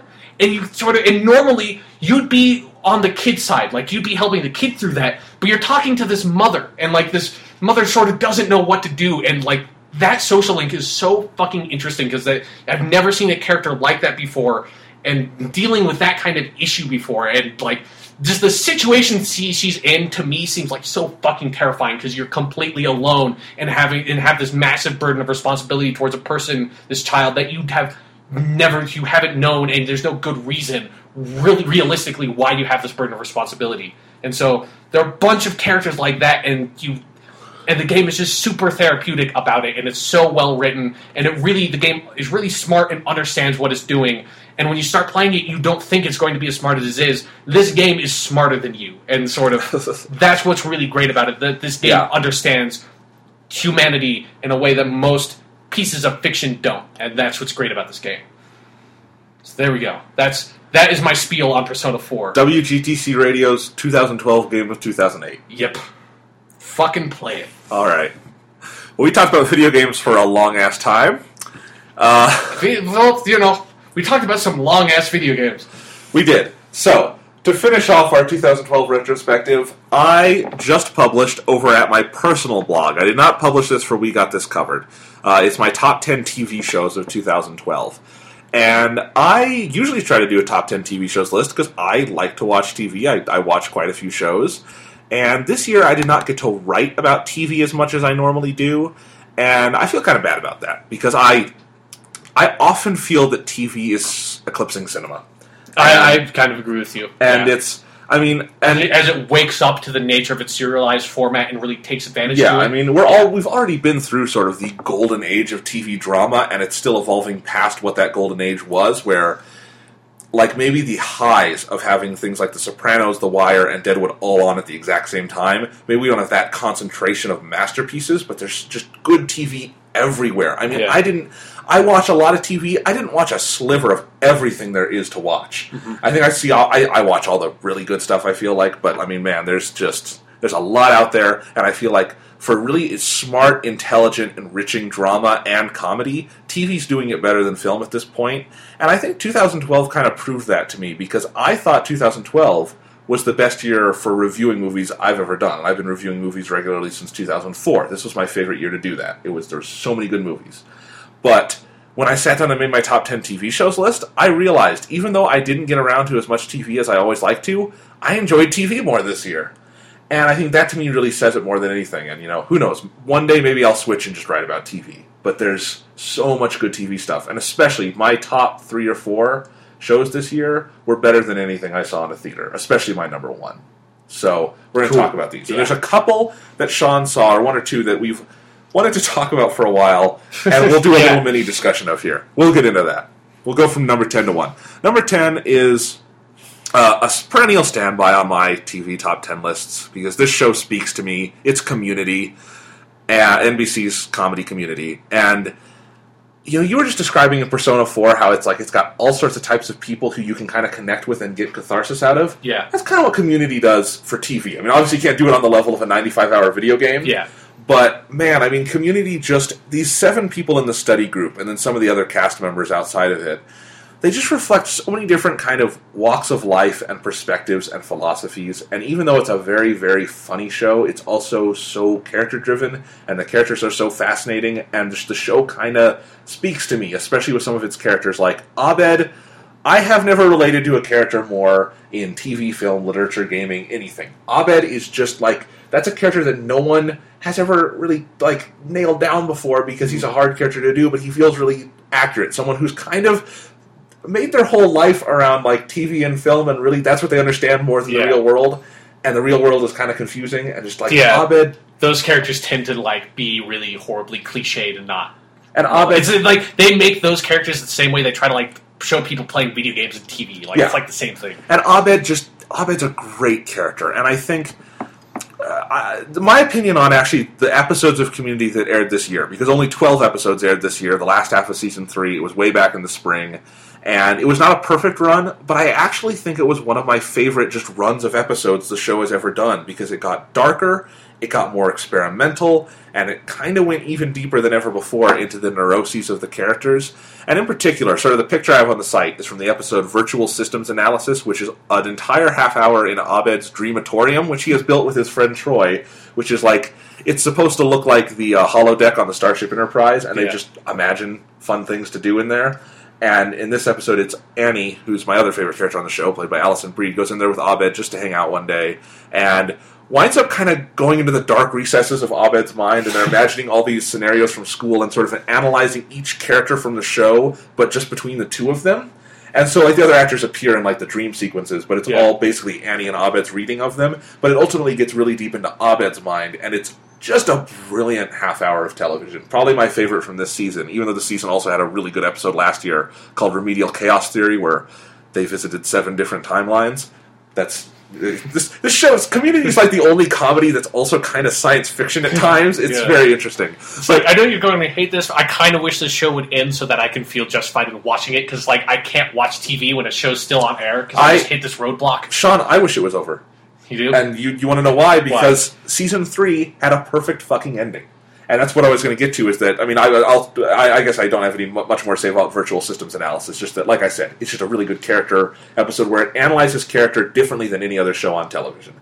And it just, the season had a rocky patch, not a rocky patch, there were some rocky ideas here and there, and I think the penultimate episode of the season was a little weak, because it did some weird things with this character Chang, who's always been kind of superfluous, and they've never quite known what to do with him. But then the finale was a really good, like, just grounded finale about all the characters, and brought them to a point where I don't even quite know what the show would be in, like, the next season. Like, it's a really good ending, and it's like, that's okay, good. 3 seasons. I don't need a show to go on forever. 3 good seasons of TV, I'm perfect with that. That's fine, and it's 3 good seasons. And the sad thing that happened with Community this year is the creator of the show, Dan Harmon, who's also the showrunner, was fired after season 3 finished.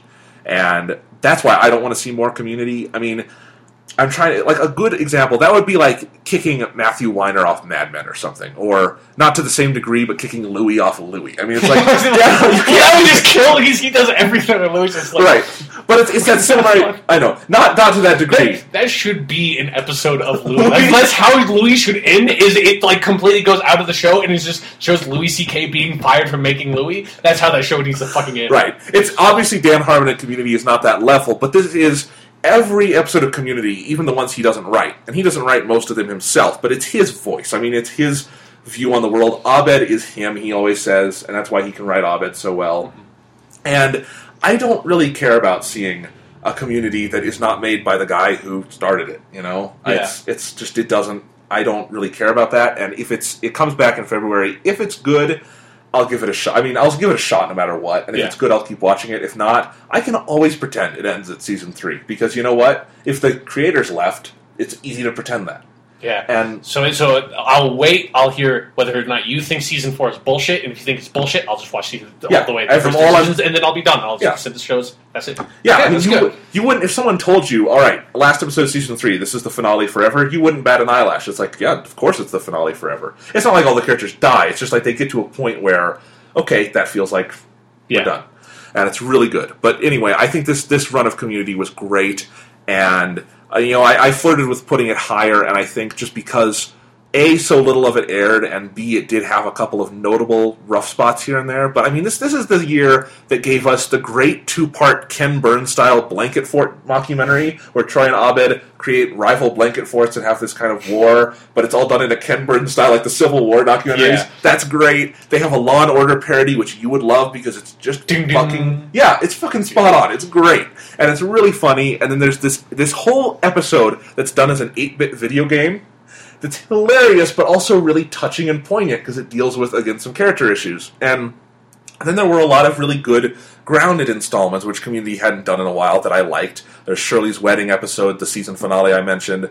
Virtual Systems Analysis is a little bit of everything, and it's amazing. So this was a really good run, and it's at number 10. I could put it higher. It would belong on the list no matter what. It has to be on here, but it was a really good final stretch for sort of Community 1.0.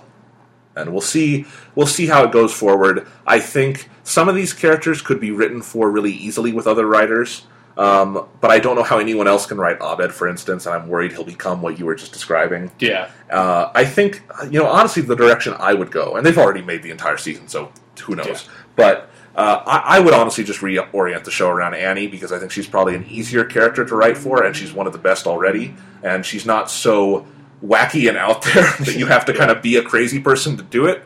So, but we'll see. The cast is still there and they're really good. They got the sets and everything. It's going to have some of the core elements, and some of the writers stuck around, although most of them left with Dan Harmon because they didn't want to betray their boss. Yeah, but we'll see. Community was good. Number 9 is Game of Thrones. This is the second season. Game of Thrones was number 3 on my list last year, so it fell quite a bit. That is partially because some of my favorite shows came back, and some new shows started that were really good. But it's also Game of Thrones Season 2 was a noticeable step down from Season 1, and most of that is just that the source material, Book 2 of Song of Ice and Fire, is not nearly as good as Book 1 of Song of Ice and Fire. That'll do it. And also, the story got so big, And it had so many characters and plot threads this year, and there were just growing pains from the creators trying to figure out how to service it all in a TV show, or just with just 10 episodes. Yeah. And so sometimes the storytelling was a little too diffuse, where you'd get like one scene per character per episode, and it would feel like nothing happened, because nothing really did happen. Yeah. And some of the characters were stuck in really dumb narrative dead ends, like Jon Snow and Daenerys Targaryen. So that was all a little disappointing. But Game of Thrones is still a really good show. It's a great show at times. It's got a phenomenal cast. Peter Dinklage's Tyrion is awesome. He got way more to do this year. He was great. There's got just great supporting performances from Lena Headey and Maisie Williams and Jack Gleeson and Alfie Allen and all these other people who, if I would name the whole cast, it would go on forever. This is the year that gave us the penultimate episode, Blackwater, which was basically the epic, like, Helm's Deep-style battle for television, unlike anything that's ever aired on TV before. It was just wild. Lots and lots of good stuff. It's still a really fun show to watch. I had so much fun watching it week to week, even if it was frustrating at times where the story went, and even though the finale was not a very satisfying finale for like TV, because it feels like you get to the end and it's sort of like, well, what happened? And Season 1 very much had lots of stuff happen. Season 2 it didn't go in circles, but they're still kind of putting pieces in play, and as I understand it, Book 3 is the best one, and it's where everything takes off, because they've put everything into place, and now they get to start really playing with it. And, I mean, it's so big, I guess, they're doing 2 seasons out of Book 3 alone. So I'll have to wait a while till it's done so that I can get around to watching it. Well, it's Game of Thrones is an interesting case where I don't know where the show is ultimately going to end up, because George R.R. Martin has not finished the books yet, and he's notoriously slow at writing his books. He's written 5, he's planned 7. There's no indication the 6th is even on its way. And it'll take them a while to get through these 5 books, obviously.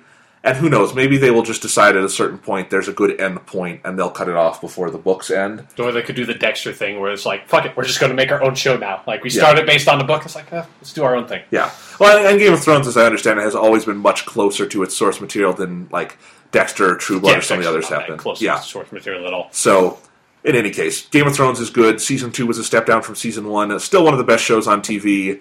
But this is definitely a show, Sean, where I can understand your, like, instincts to just wait until it's done. Yeah, that's how I have to watch TV now, because every time I try to watch a show while it's going, I'll just end up losing track of it and be like, oh, fuck, now I'm going to have to wait until it's done, and then rewatch everything I've already watched, and then watch what I haven't. Yeah.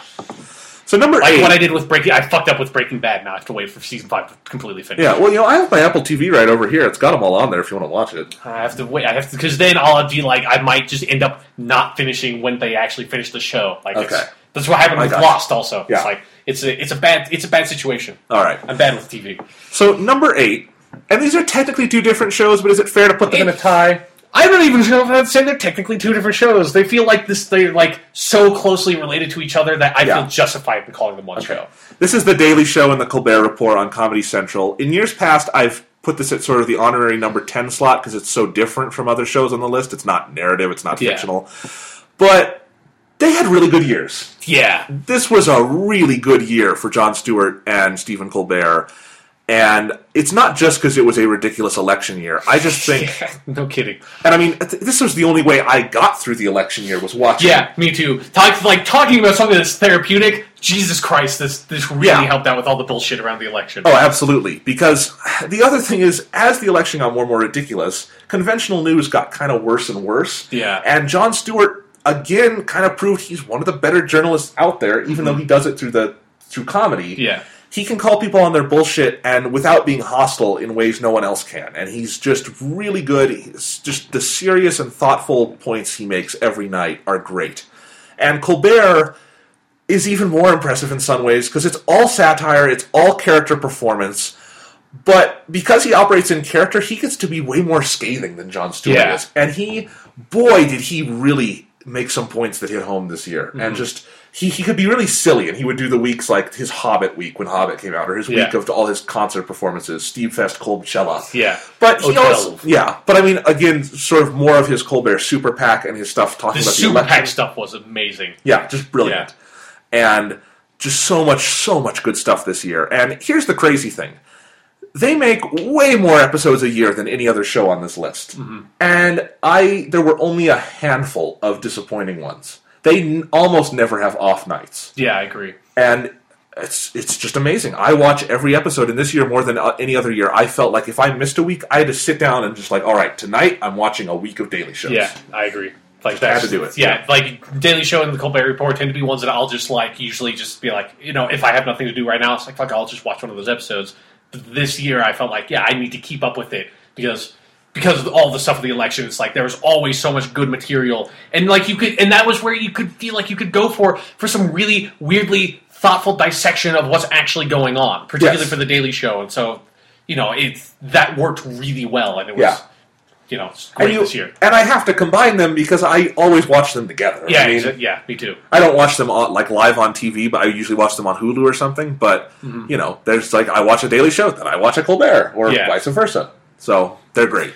And they complement each other surprisingly well, despite the fact that they have very different approaches to how they do things. I mean, Colbert is a cartoon character. It's complete it's some of the most effective satire I think that's ever been done. Absolutely. It's really impressive. It's crazy that he he hasn't burnt out yet. He's been doing this for years. Yeah, I know. It seems like something that you'd be able to do for like a year, and then it's like, I can't manage to keep on doing this. Yeah. It seems like it'd be so fucking hard to do that. And I think the key to why Colbert works is that Colbert is not a monster like some of the people he satirizes. He's sort of like a puppy dog who doesn't quite know what he's doing. Yeah. And so he's always the horrible things he says are always kind of cute or something. Yeah. They're like funny and lighthearted. So I think that's the key to making the character work long term. Mm-hmm. Yeah. If he says something horrible, he doesn't really know what he's talking about. So he's just like parroting Rush Limbaugh or something. Yeah. So it works. Number 7 is Sherlock. And Sherlock, if you don't know, this is the BBC series, the modern reinterpretation of Sherlock Holmes by Stephen Moffat and Mark Gatiss. It airs 3 episodes a season. They're each 90 minutes. And its last season aired in 2010, so it took 2011 off, back in 2012. And at the very beginning of 2012, I watched episode 1 when it aired. Then I decided I wanted to wait for the Blu-ray set to come out and just watch it all. So I did, and I bought the Blu-rays in May. And then I didn't watch episode 2 until September of this year. Yeah. And then I was going to watch episode 3 the next night, and wound up getting to it last night. So I watched Sherlock season 3 over the longest fucking stretch of time, and it's crazy to me. Yeah. And what kills me about this is that this and Doctor Who are the only 2 TV shows that I watched where it's I watch the episode when it comes out, and that's it. And you fucking asshole, it's the one other TV show that we both really like that I am actually keeping up with, you didn't fucking watch. So it's and it had a huge cliffhanger at the end of the season finale that I wanted to talk about with you so fucking bad. I was like, come on, you have to fucking watch the end of Sherlock. We weren't even we were moving into this condo when I started talking about it with you. That's how long ago it was. It's finally now, and now that you watch it, it's I'm trying so hard to remember what the fuck happened because it's been a goddamn year. Yeah. So let's talk about the show itself, though. I personally feel, and I know most people don't feel the same way, I actually do not think this was a step up over season 1. In some ways, I did like season 1 more because I think it felt like a more cohesive 3-episode arc. Yeah, and I'll agree with that. Yeah, and there's some other things about it. I actually liked the season 1 episode 2 more than the season 2 episode 2. It's a very small difference. I think they're both great. It's just that's sort of I just didn't really care for much for season 1 episode 2. And I know a lot of people didn't. I just liked it, and I think I liked how much it sort of worked with the characters. And this one did too. I mean, I love Hounds of the Baskervilles. One of my favorite books. Yeah. Very smart reimagining. It's great. Lots of great direction. In any case, what Sherlock did this year, though, is I think it pushed. I think it became bolder and more audacious. I mean, I'll agree.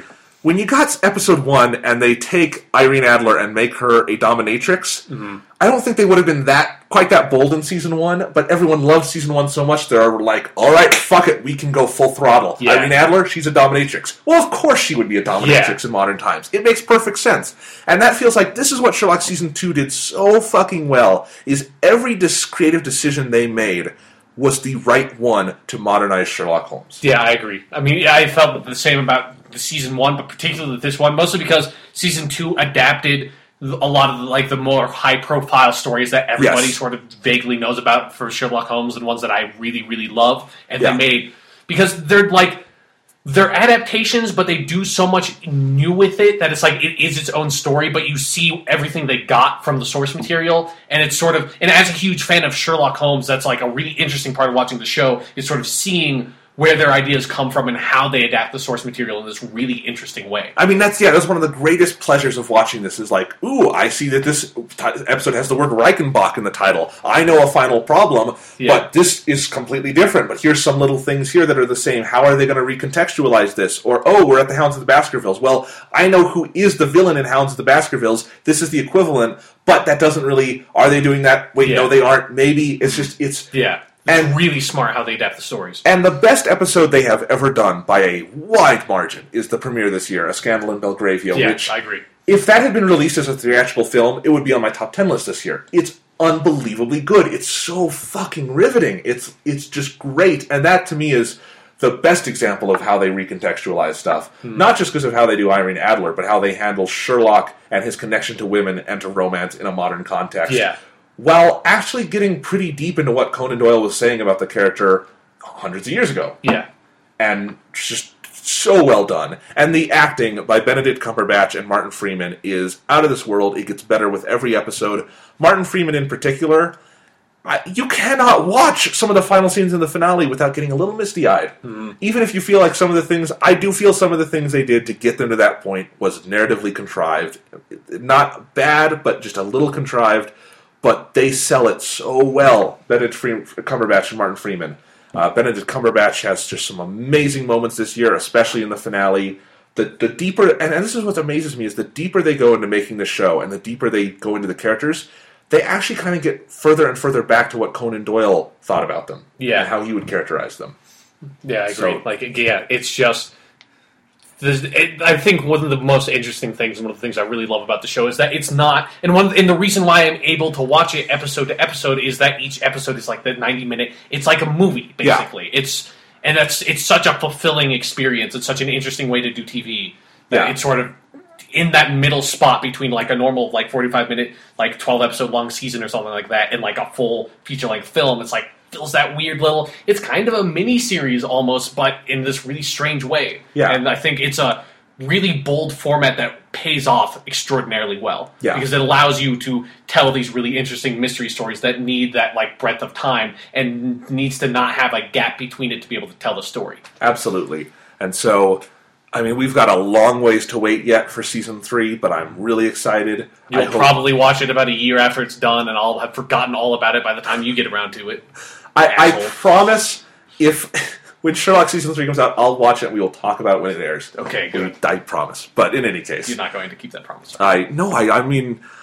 It's a weird thing where I actually forgot part of the story is that why I waited on watching episode 2 was because I wanted to read the Hound of the Baskervilles again before I watched the episode. Why? And I don't know now. I don't know now, but I wound up... It took me a while to get through it for some reason because I was doing all this other stuff at the time, and then I forgot about Sherlock, and then I kind of got back to it when the Blu-ray came out, and I'm an idiot. Yeah, because, God, we were going to do a podcast episode on it, and it was like, well, I guess we're not. Eventually, at some point, you're just like, whatever.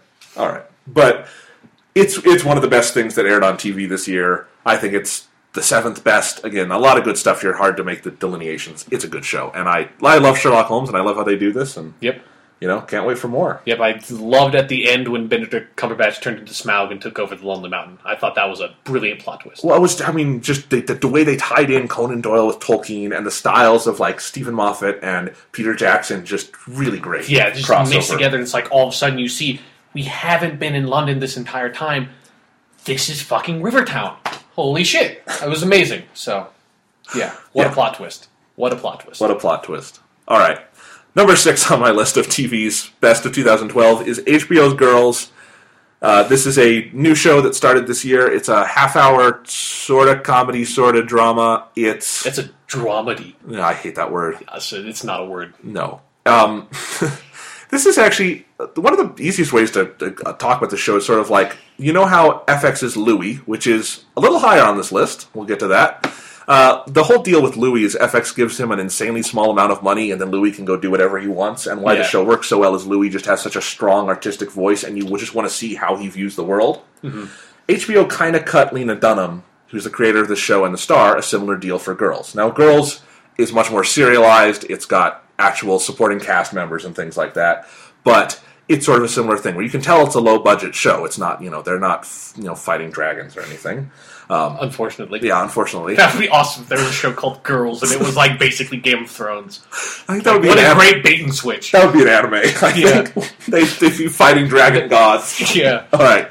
But the power of friendship. Yeah. Lena Dunham is just, I love her voice. She's got a fascinating perspective. She's got a perspective that's different than anything else on TV, not just because she's a woman and her show is centered around young women, but because I think she comes from a generation that is not hugely represented on TV, a perspective that is not hugely represented on TV, and it's just, the show is different than anything else airing right now, and when I sat down to watch it the first time, I think like 4 episodes had aired, and I booted up HBO Go on the Xbox, and I sat down just to watch the pilot because I'd heard good things about it, and wound up watching all 4 in one go, and once I was done, all I wanted to do was watch more of this show because it was just, the characters are so well drawn, the world just feels so authentic is the word we keep going back to, and again, the voice of the show is just so different and fresh and new, and the perspectives are so fresh and different and new, and everything about it is just really compelling in that way, and it was kind of addictive to watch.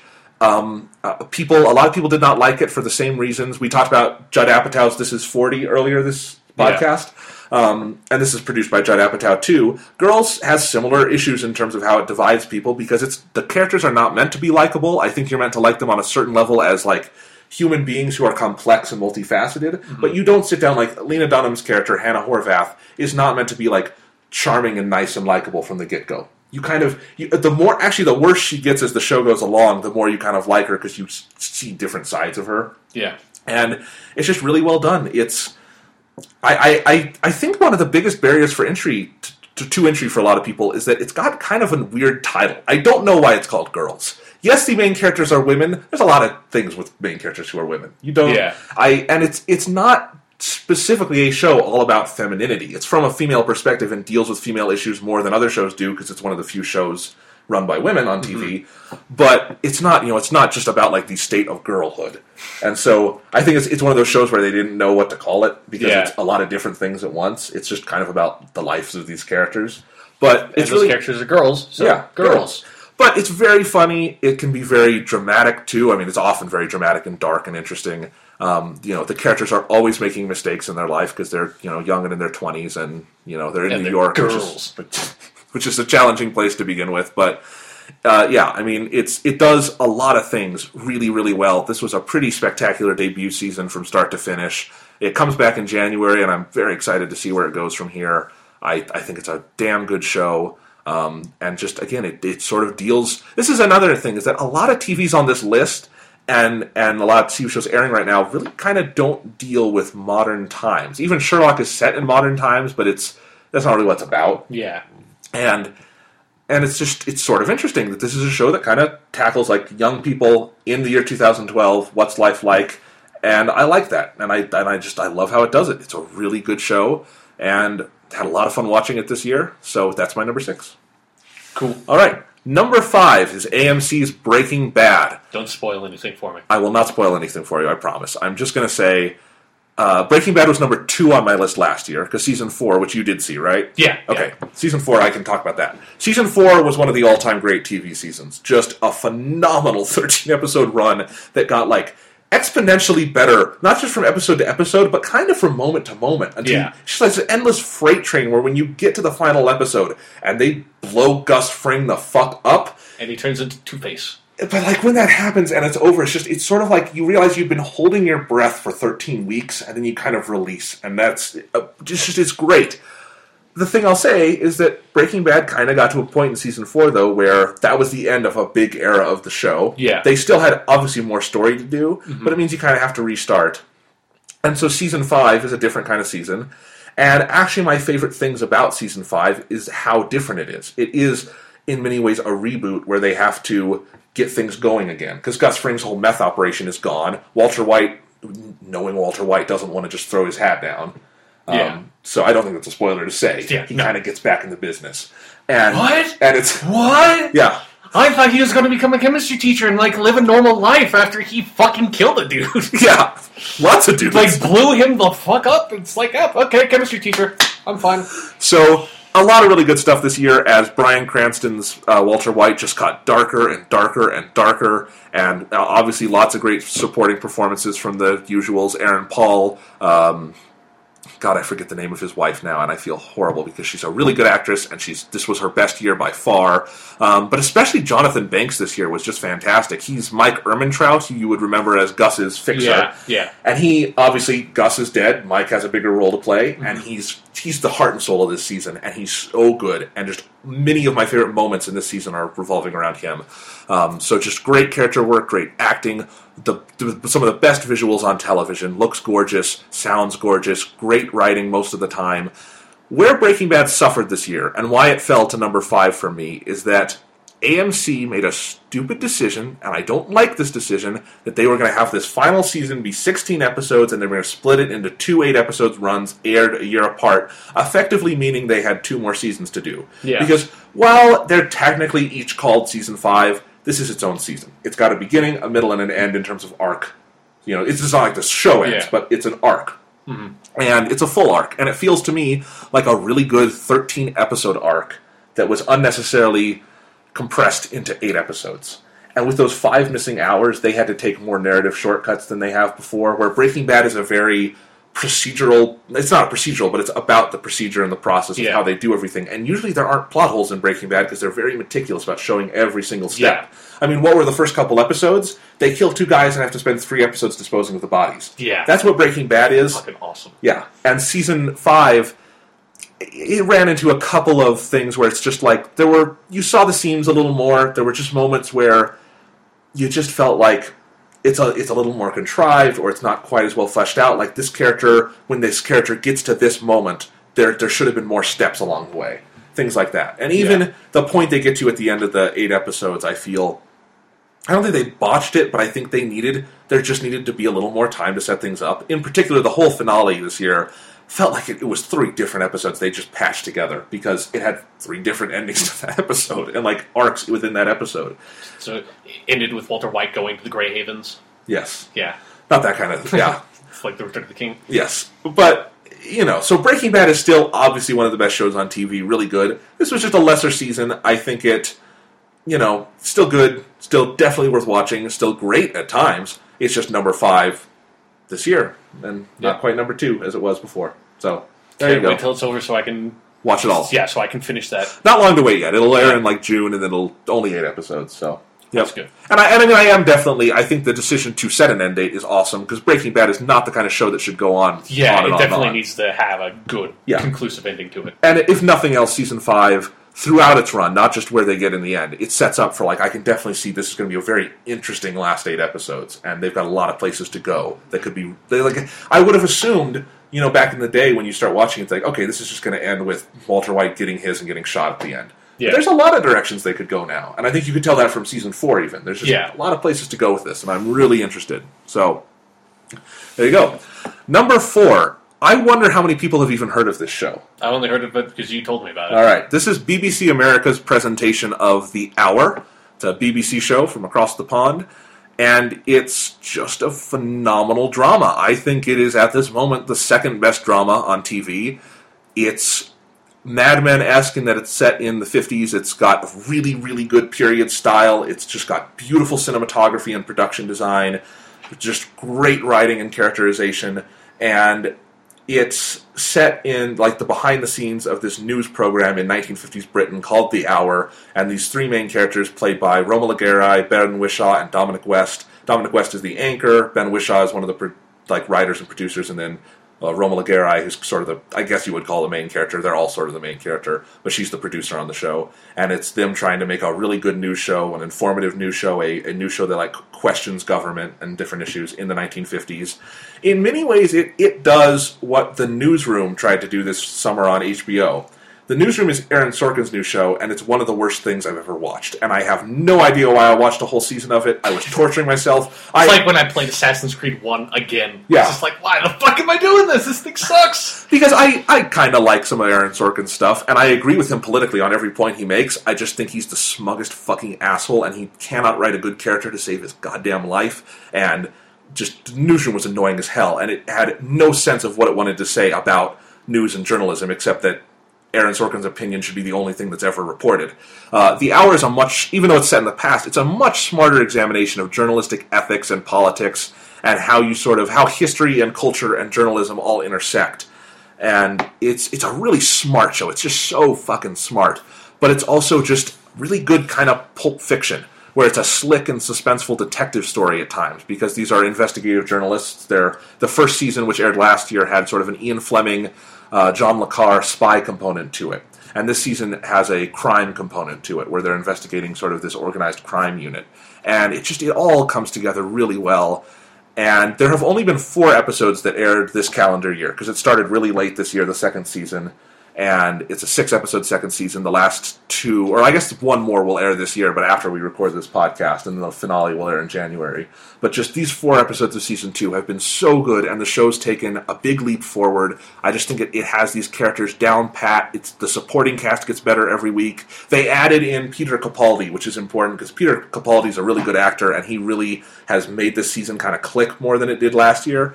And The Hour's just really, really good. If you like Mad Men, this is not a show that's all that much like Mad Men in terms of the actual text of it, but I can see how stylistically you would compare it. And if you like that, definitely watch this. If you're just interested in, if you're an Anglophile, it's definitely worth watching, because I think it's really interesting how they have to sort of maneuver around BBC and government in the 1950s when they did not have full freedom of the press. Those are really interesting issues that is a very specific, England context, and I like that.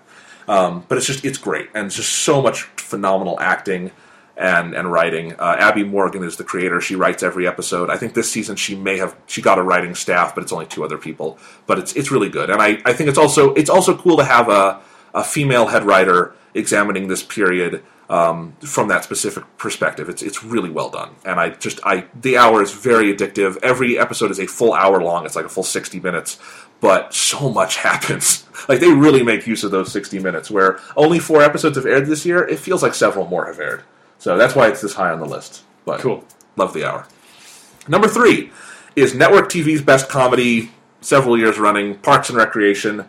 Fantastic show. It's hard to even know what to say about the show anymore. It's a perfect series most of the time. They know these characters. They know the world they live in.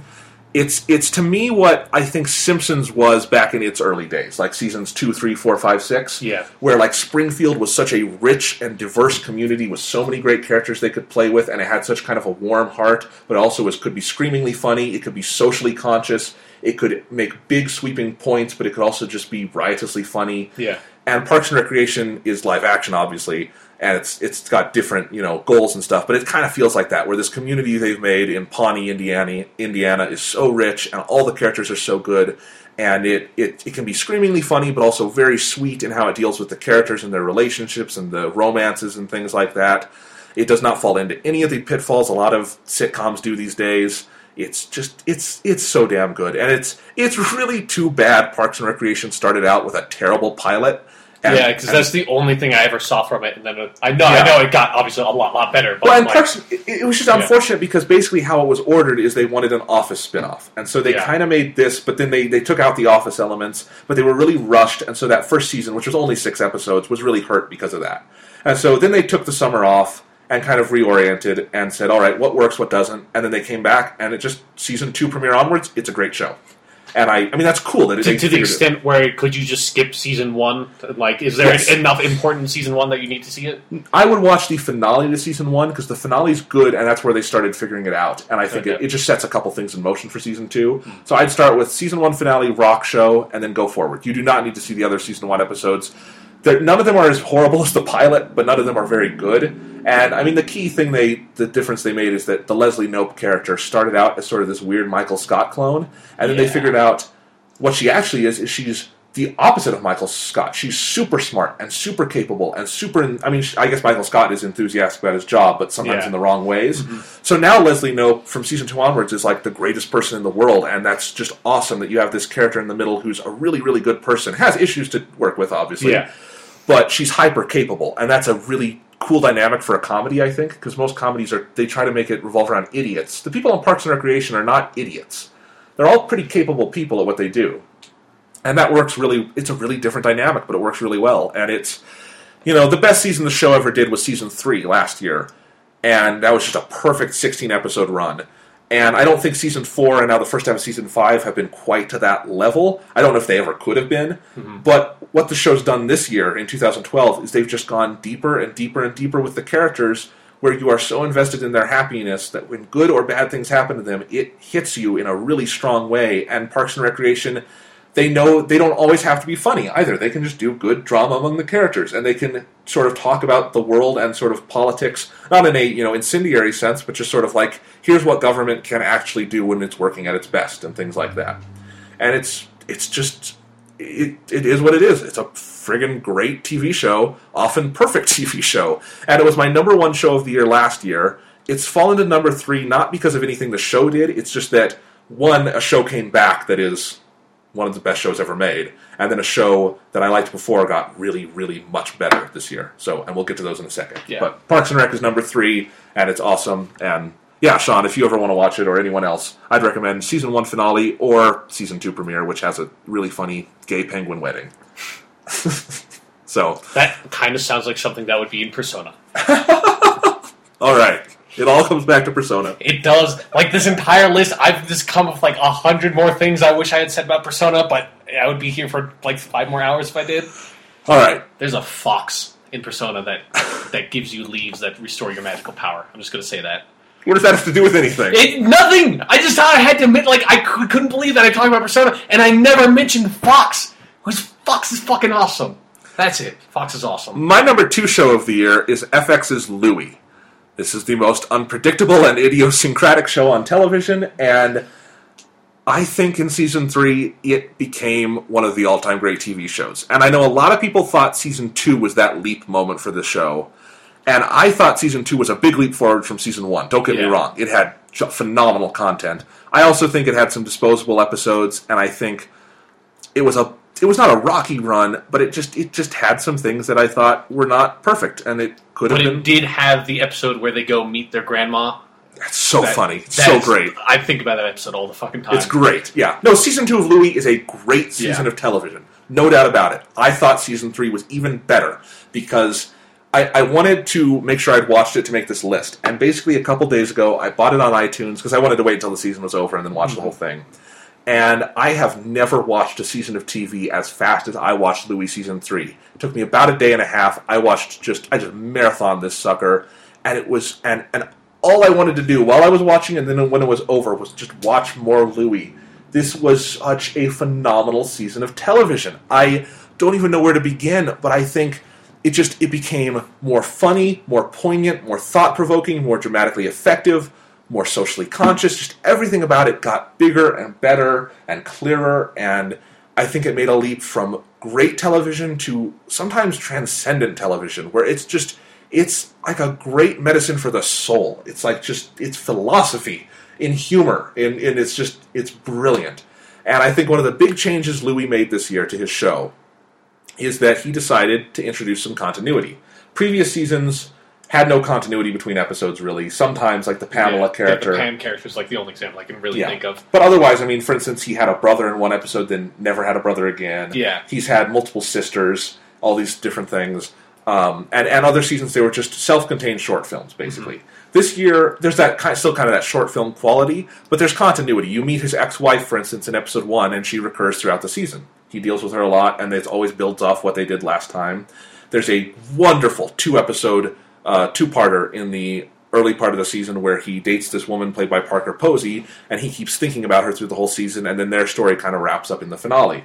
So just by having those little seeds of continuity, and I think this is enough. Yeah. Louie does not need to be serialized, but it needs to have continuity, I think, because it just got better with having that continuity where everything that happens to Louie matters because it happened to him. The Louis in episode 4 had the experiences in episode 3. Mm-hmm. And so when you get to episode 13, which is a beautiful, beautiful ending to the season, just transcendent in what a beautiful message it imparts about sort of communication and togetherness and just like community and Louis' need to not be isolated. She's beautiful, but it works because we've seen him for 13 episodes, and those 13 episodes mattered and happened. Mm-hmm. And I think that's one of the reasons it stepped forward. But man, just every episode this year was, if not a home run, really good and memorable. And it had all sorts of great guest appearances, like it had the Parker Posey episode I mentioned. Robin Williams was in this season. David Lynch played a coach for him when he was trying to get the late show job, which is this 3-episode arc near the end of the season, which is unbelievably good. Just... It's so good, and I think the other thing I would say is season 2, sort of the leap season 2 took from season 1 as it became more dramatically effective. Yeah. But sometimes, and this is not a complaint. It's just a lot of season 2 was not funny. It was not intended to be funny. It was dramatic. Yeah. Season 3, I feel like weaves the drama and comedy together to a point where they're not separate. Every episode has both. Every episode I laughed out loud multiple times, sometimes screaming with laughter. But even in those moments, sometimes it could be really sad or affecting, or just something, thought-provoking. So, it's just, again, just Louis got better this year to me, and I feel like this is a show that's always had maybe more potential than anything else on TV, with the exception of my number 1 show. And, boy howdy, just, like, realizing that potential this year, to me, it just, it flew through the stratosphere, and it was easily my number 2. I actually considered it for number 1, but it's so good. And so I would recommend watching it when you have the time. Yeah, no, I think I'm probably going to watch it over the Christmas break now that the full season 3's done. On my Apple TV, so if you want to watch it. In any case, just love Louis. And I don't know what else there's to say about it, because I don't really want to spoil stuff, but it's so damn good. And if you haven't seen it before, I would watch the whole thing. I mean, it's not continuity heavy, but it's all good, so watch it. It's all available on home video and digital download, and I think the first 2 seasons are on Netflix.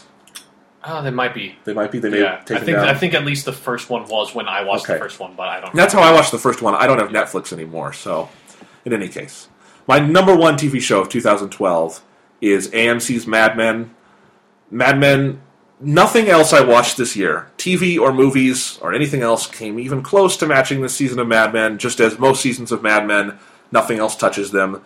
This is just one of my favorite sort of ongoing stories ever. It's better than most films I've ever watched. It's probably my favorite TV show of all time. The competition there would be The Wire, which I think will have. I mean, Mad Men's not over, so I would have to wait for Mad Men to end to say which one's better. But I just Mad Men's so good, and this season was so great. And the thing about Mad Men is it is a legitimate work of art. It's like great literature. It is just deep and multifaceted and layered and nuanced and complex to a level that we are not accustomed to in film or TV in this era.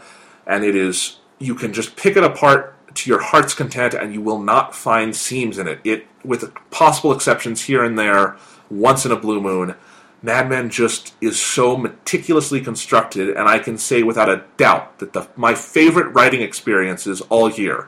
And keep in mind that I do this because I love to write, not just because I love to watch these things. Yeah. My favorite writing experiences where I blogged, or I reviewed and analyzed every episode of Mad Men, and it was so much fun to do, because the more you think about Mad Men, and the more you talk about it and discuss it, the better it gets. And I feel like that's such a rare quality, you know? Yeah. There's so many things that the more you talk about them, the worse they get, because not everything can be perfectly constructed. Yeah. But Mad Men is the opposite of that. It gets better the more you talk about it, and better the more you write about it. And there was such good reception to the articles I wrote about Mad Men this year, because I feel that's more on Mad Men than it is on me. It gave me a lot to write about. And I'm excited to write about season 6 when it comes back. It just was a phenomenal season of television. It keeps, I don't know if this was the best show this season the show has ever done, because the show is just so consistent. Every episode's good from season 1 to now.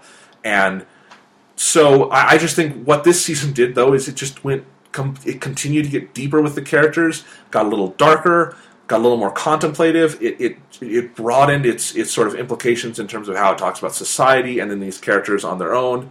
And just the deeper they go into the 60s, the bigger points they can make, the better points they can make. It's just a show that seems to get better and better, because it feels like the more time you spend with these characters in this world, the more they can do with it. Yeah. And I love the hell out of this show.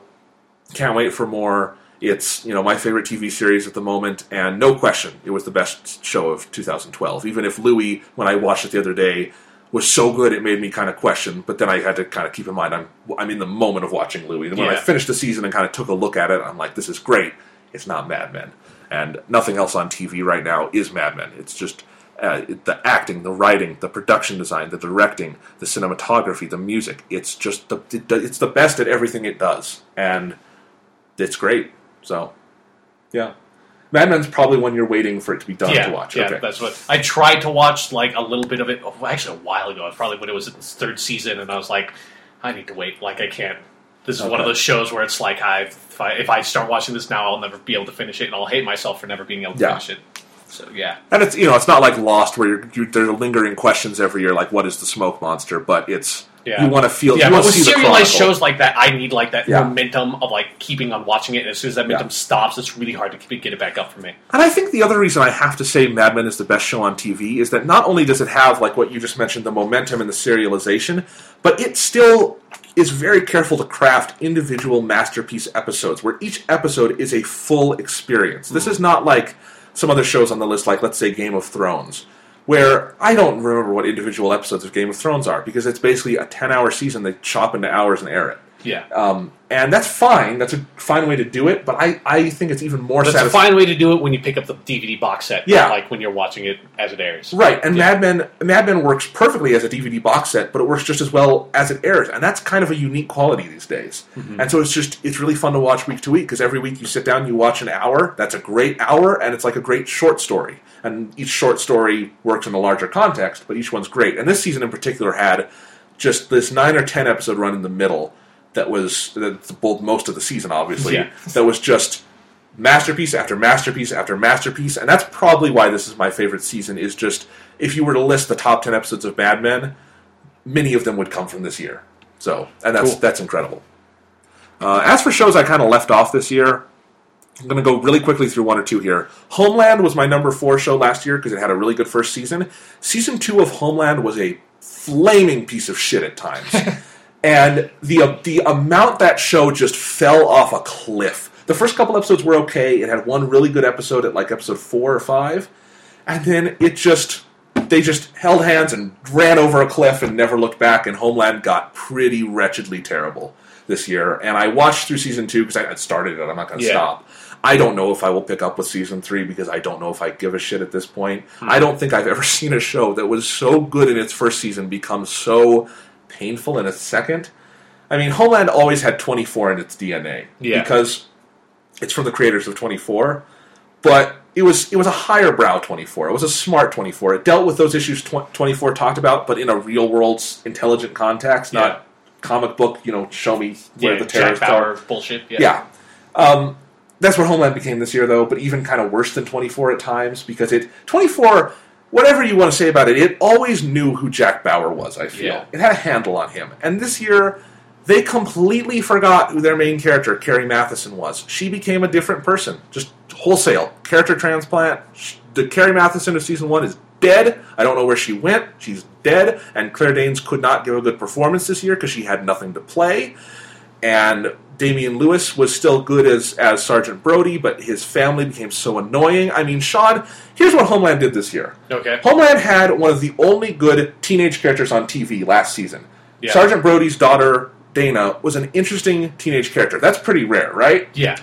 This year, she and the vice president's son hit a woman with their car and kills her, and that was an arc during this season. Was Dana Brody having killed someone? It's one of those way overbearing side character plots. Yeah, those kill shows. I hate it when they kill those. And Jesus! And his whole family became so annoying. And then you just having told me that, I feel like I just watched season 2 of Homeland. I feel like I just absorbed it through that sentence. And a lot of other stuff. I haven't even seen season 1. And the main plot mechanics were equally dumb at times, and the finale was okay. I'll give them that. The finale was a step up from the rest of the season, but also it was a step down in other ways, because it confirmed the show is sort of moving in a direction that I don't give a shit about. So, whatever. Homeland would not even come close to my top 10 this year.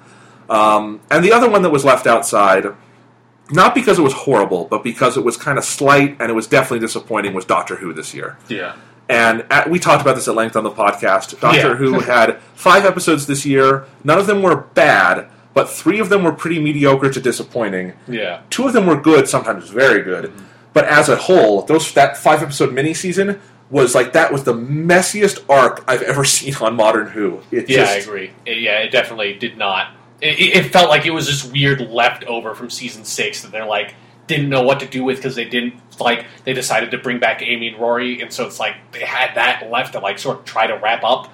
Yeah, it just became a mess of a 5-episode arc. And our biggest complaint, I think, mutually, is that they had a great ending point for Amy and Rory in season 6, and because they decided to bring them back, they brought them to a pretty unsatisfying ending point this year.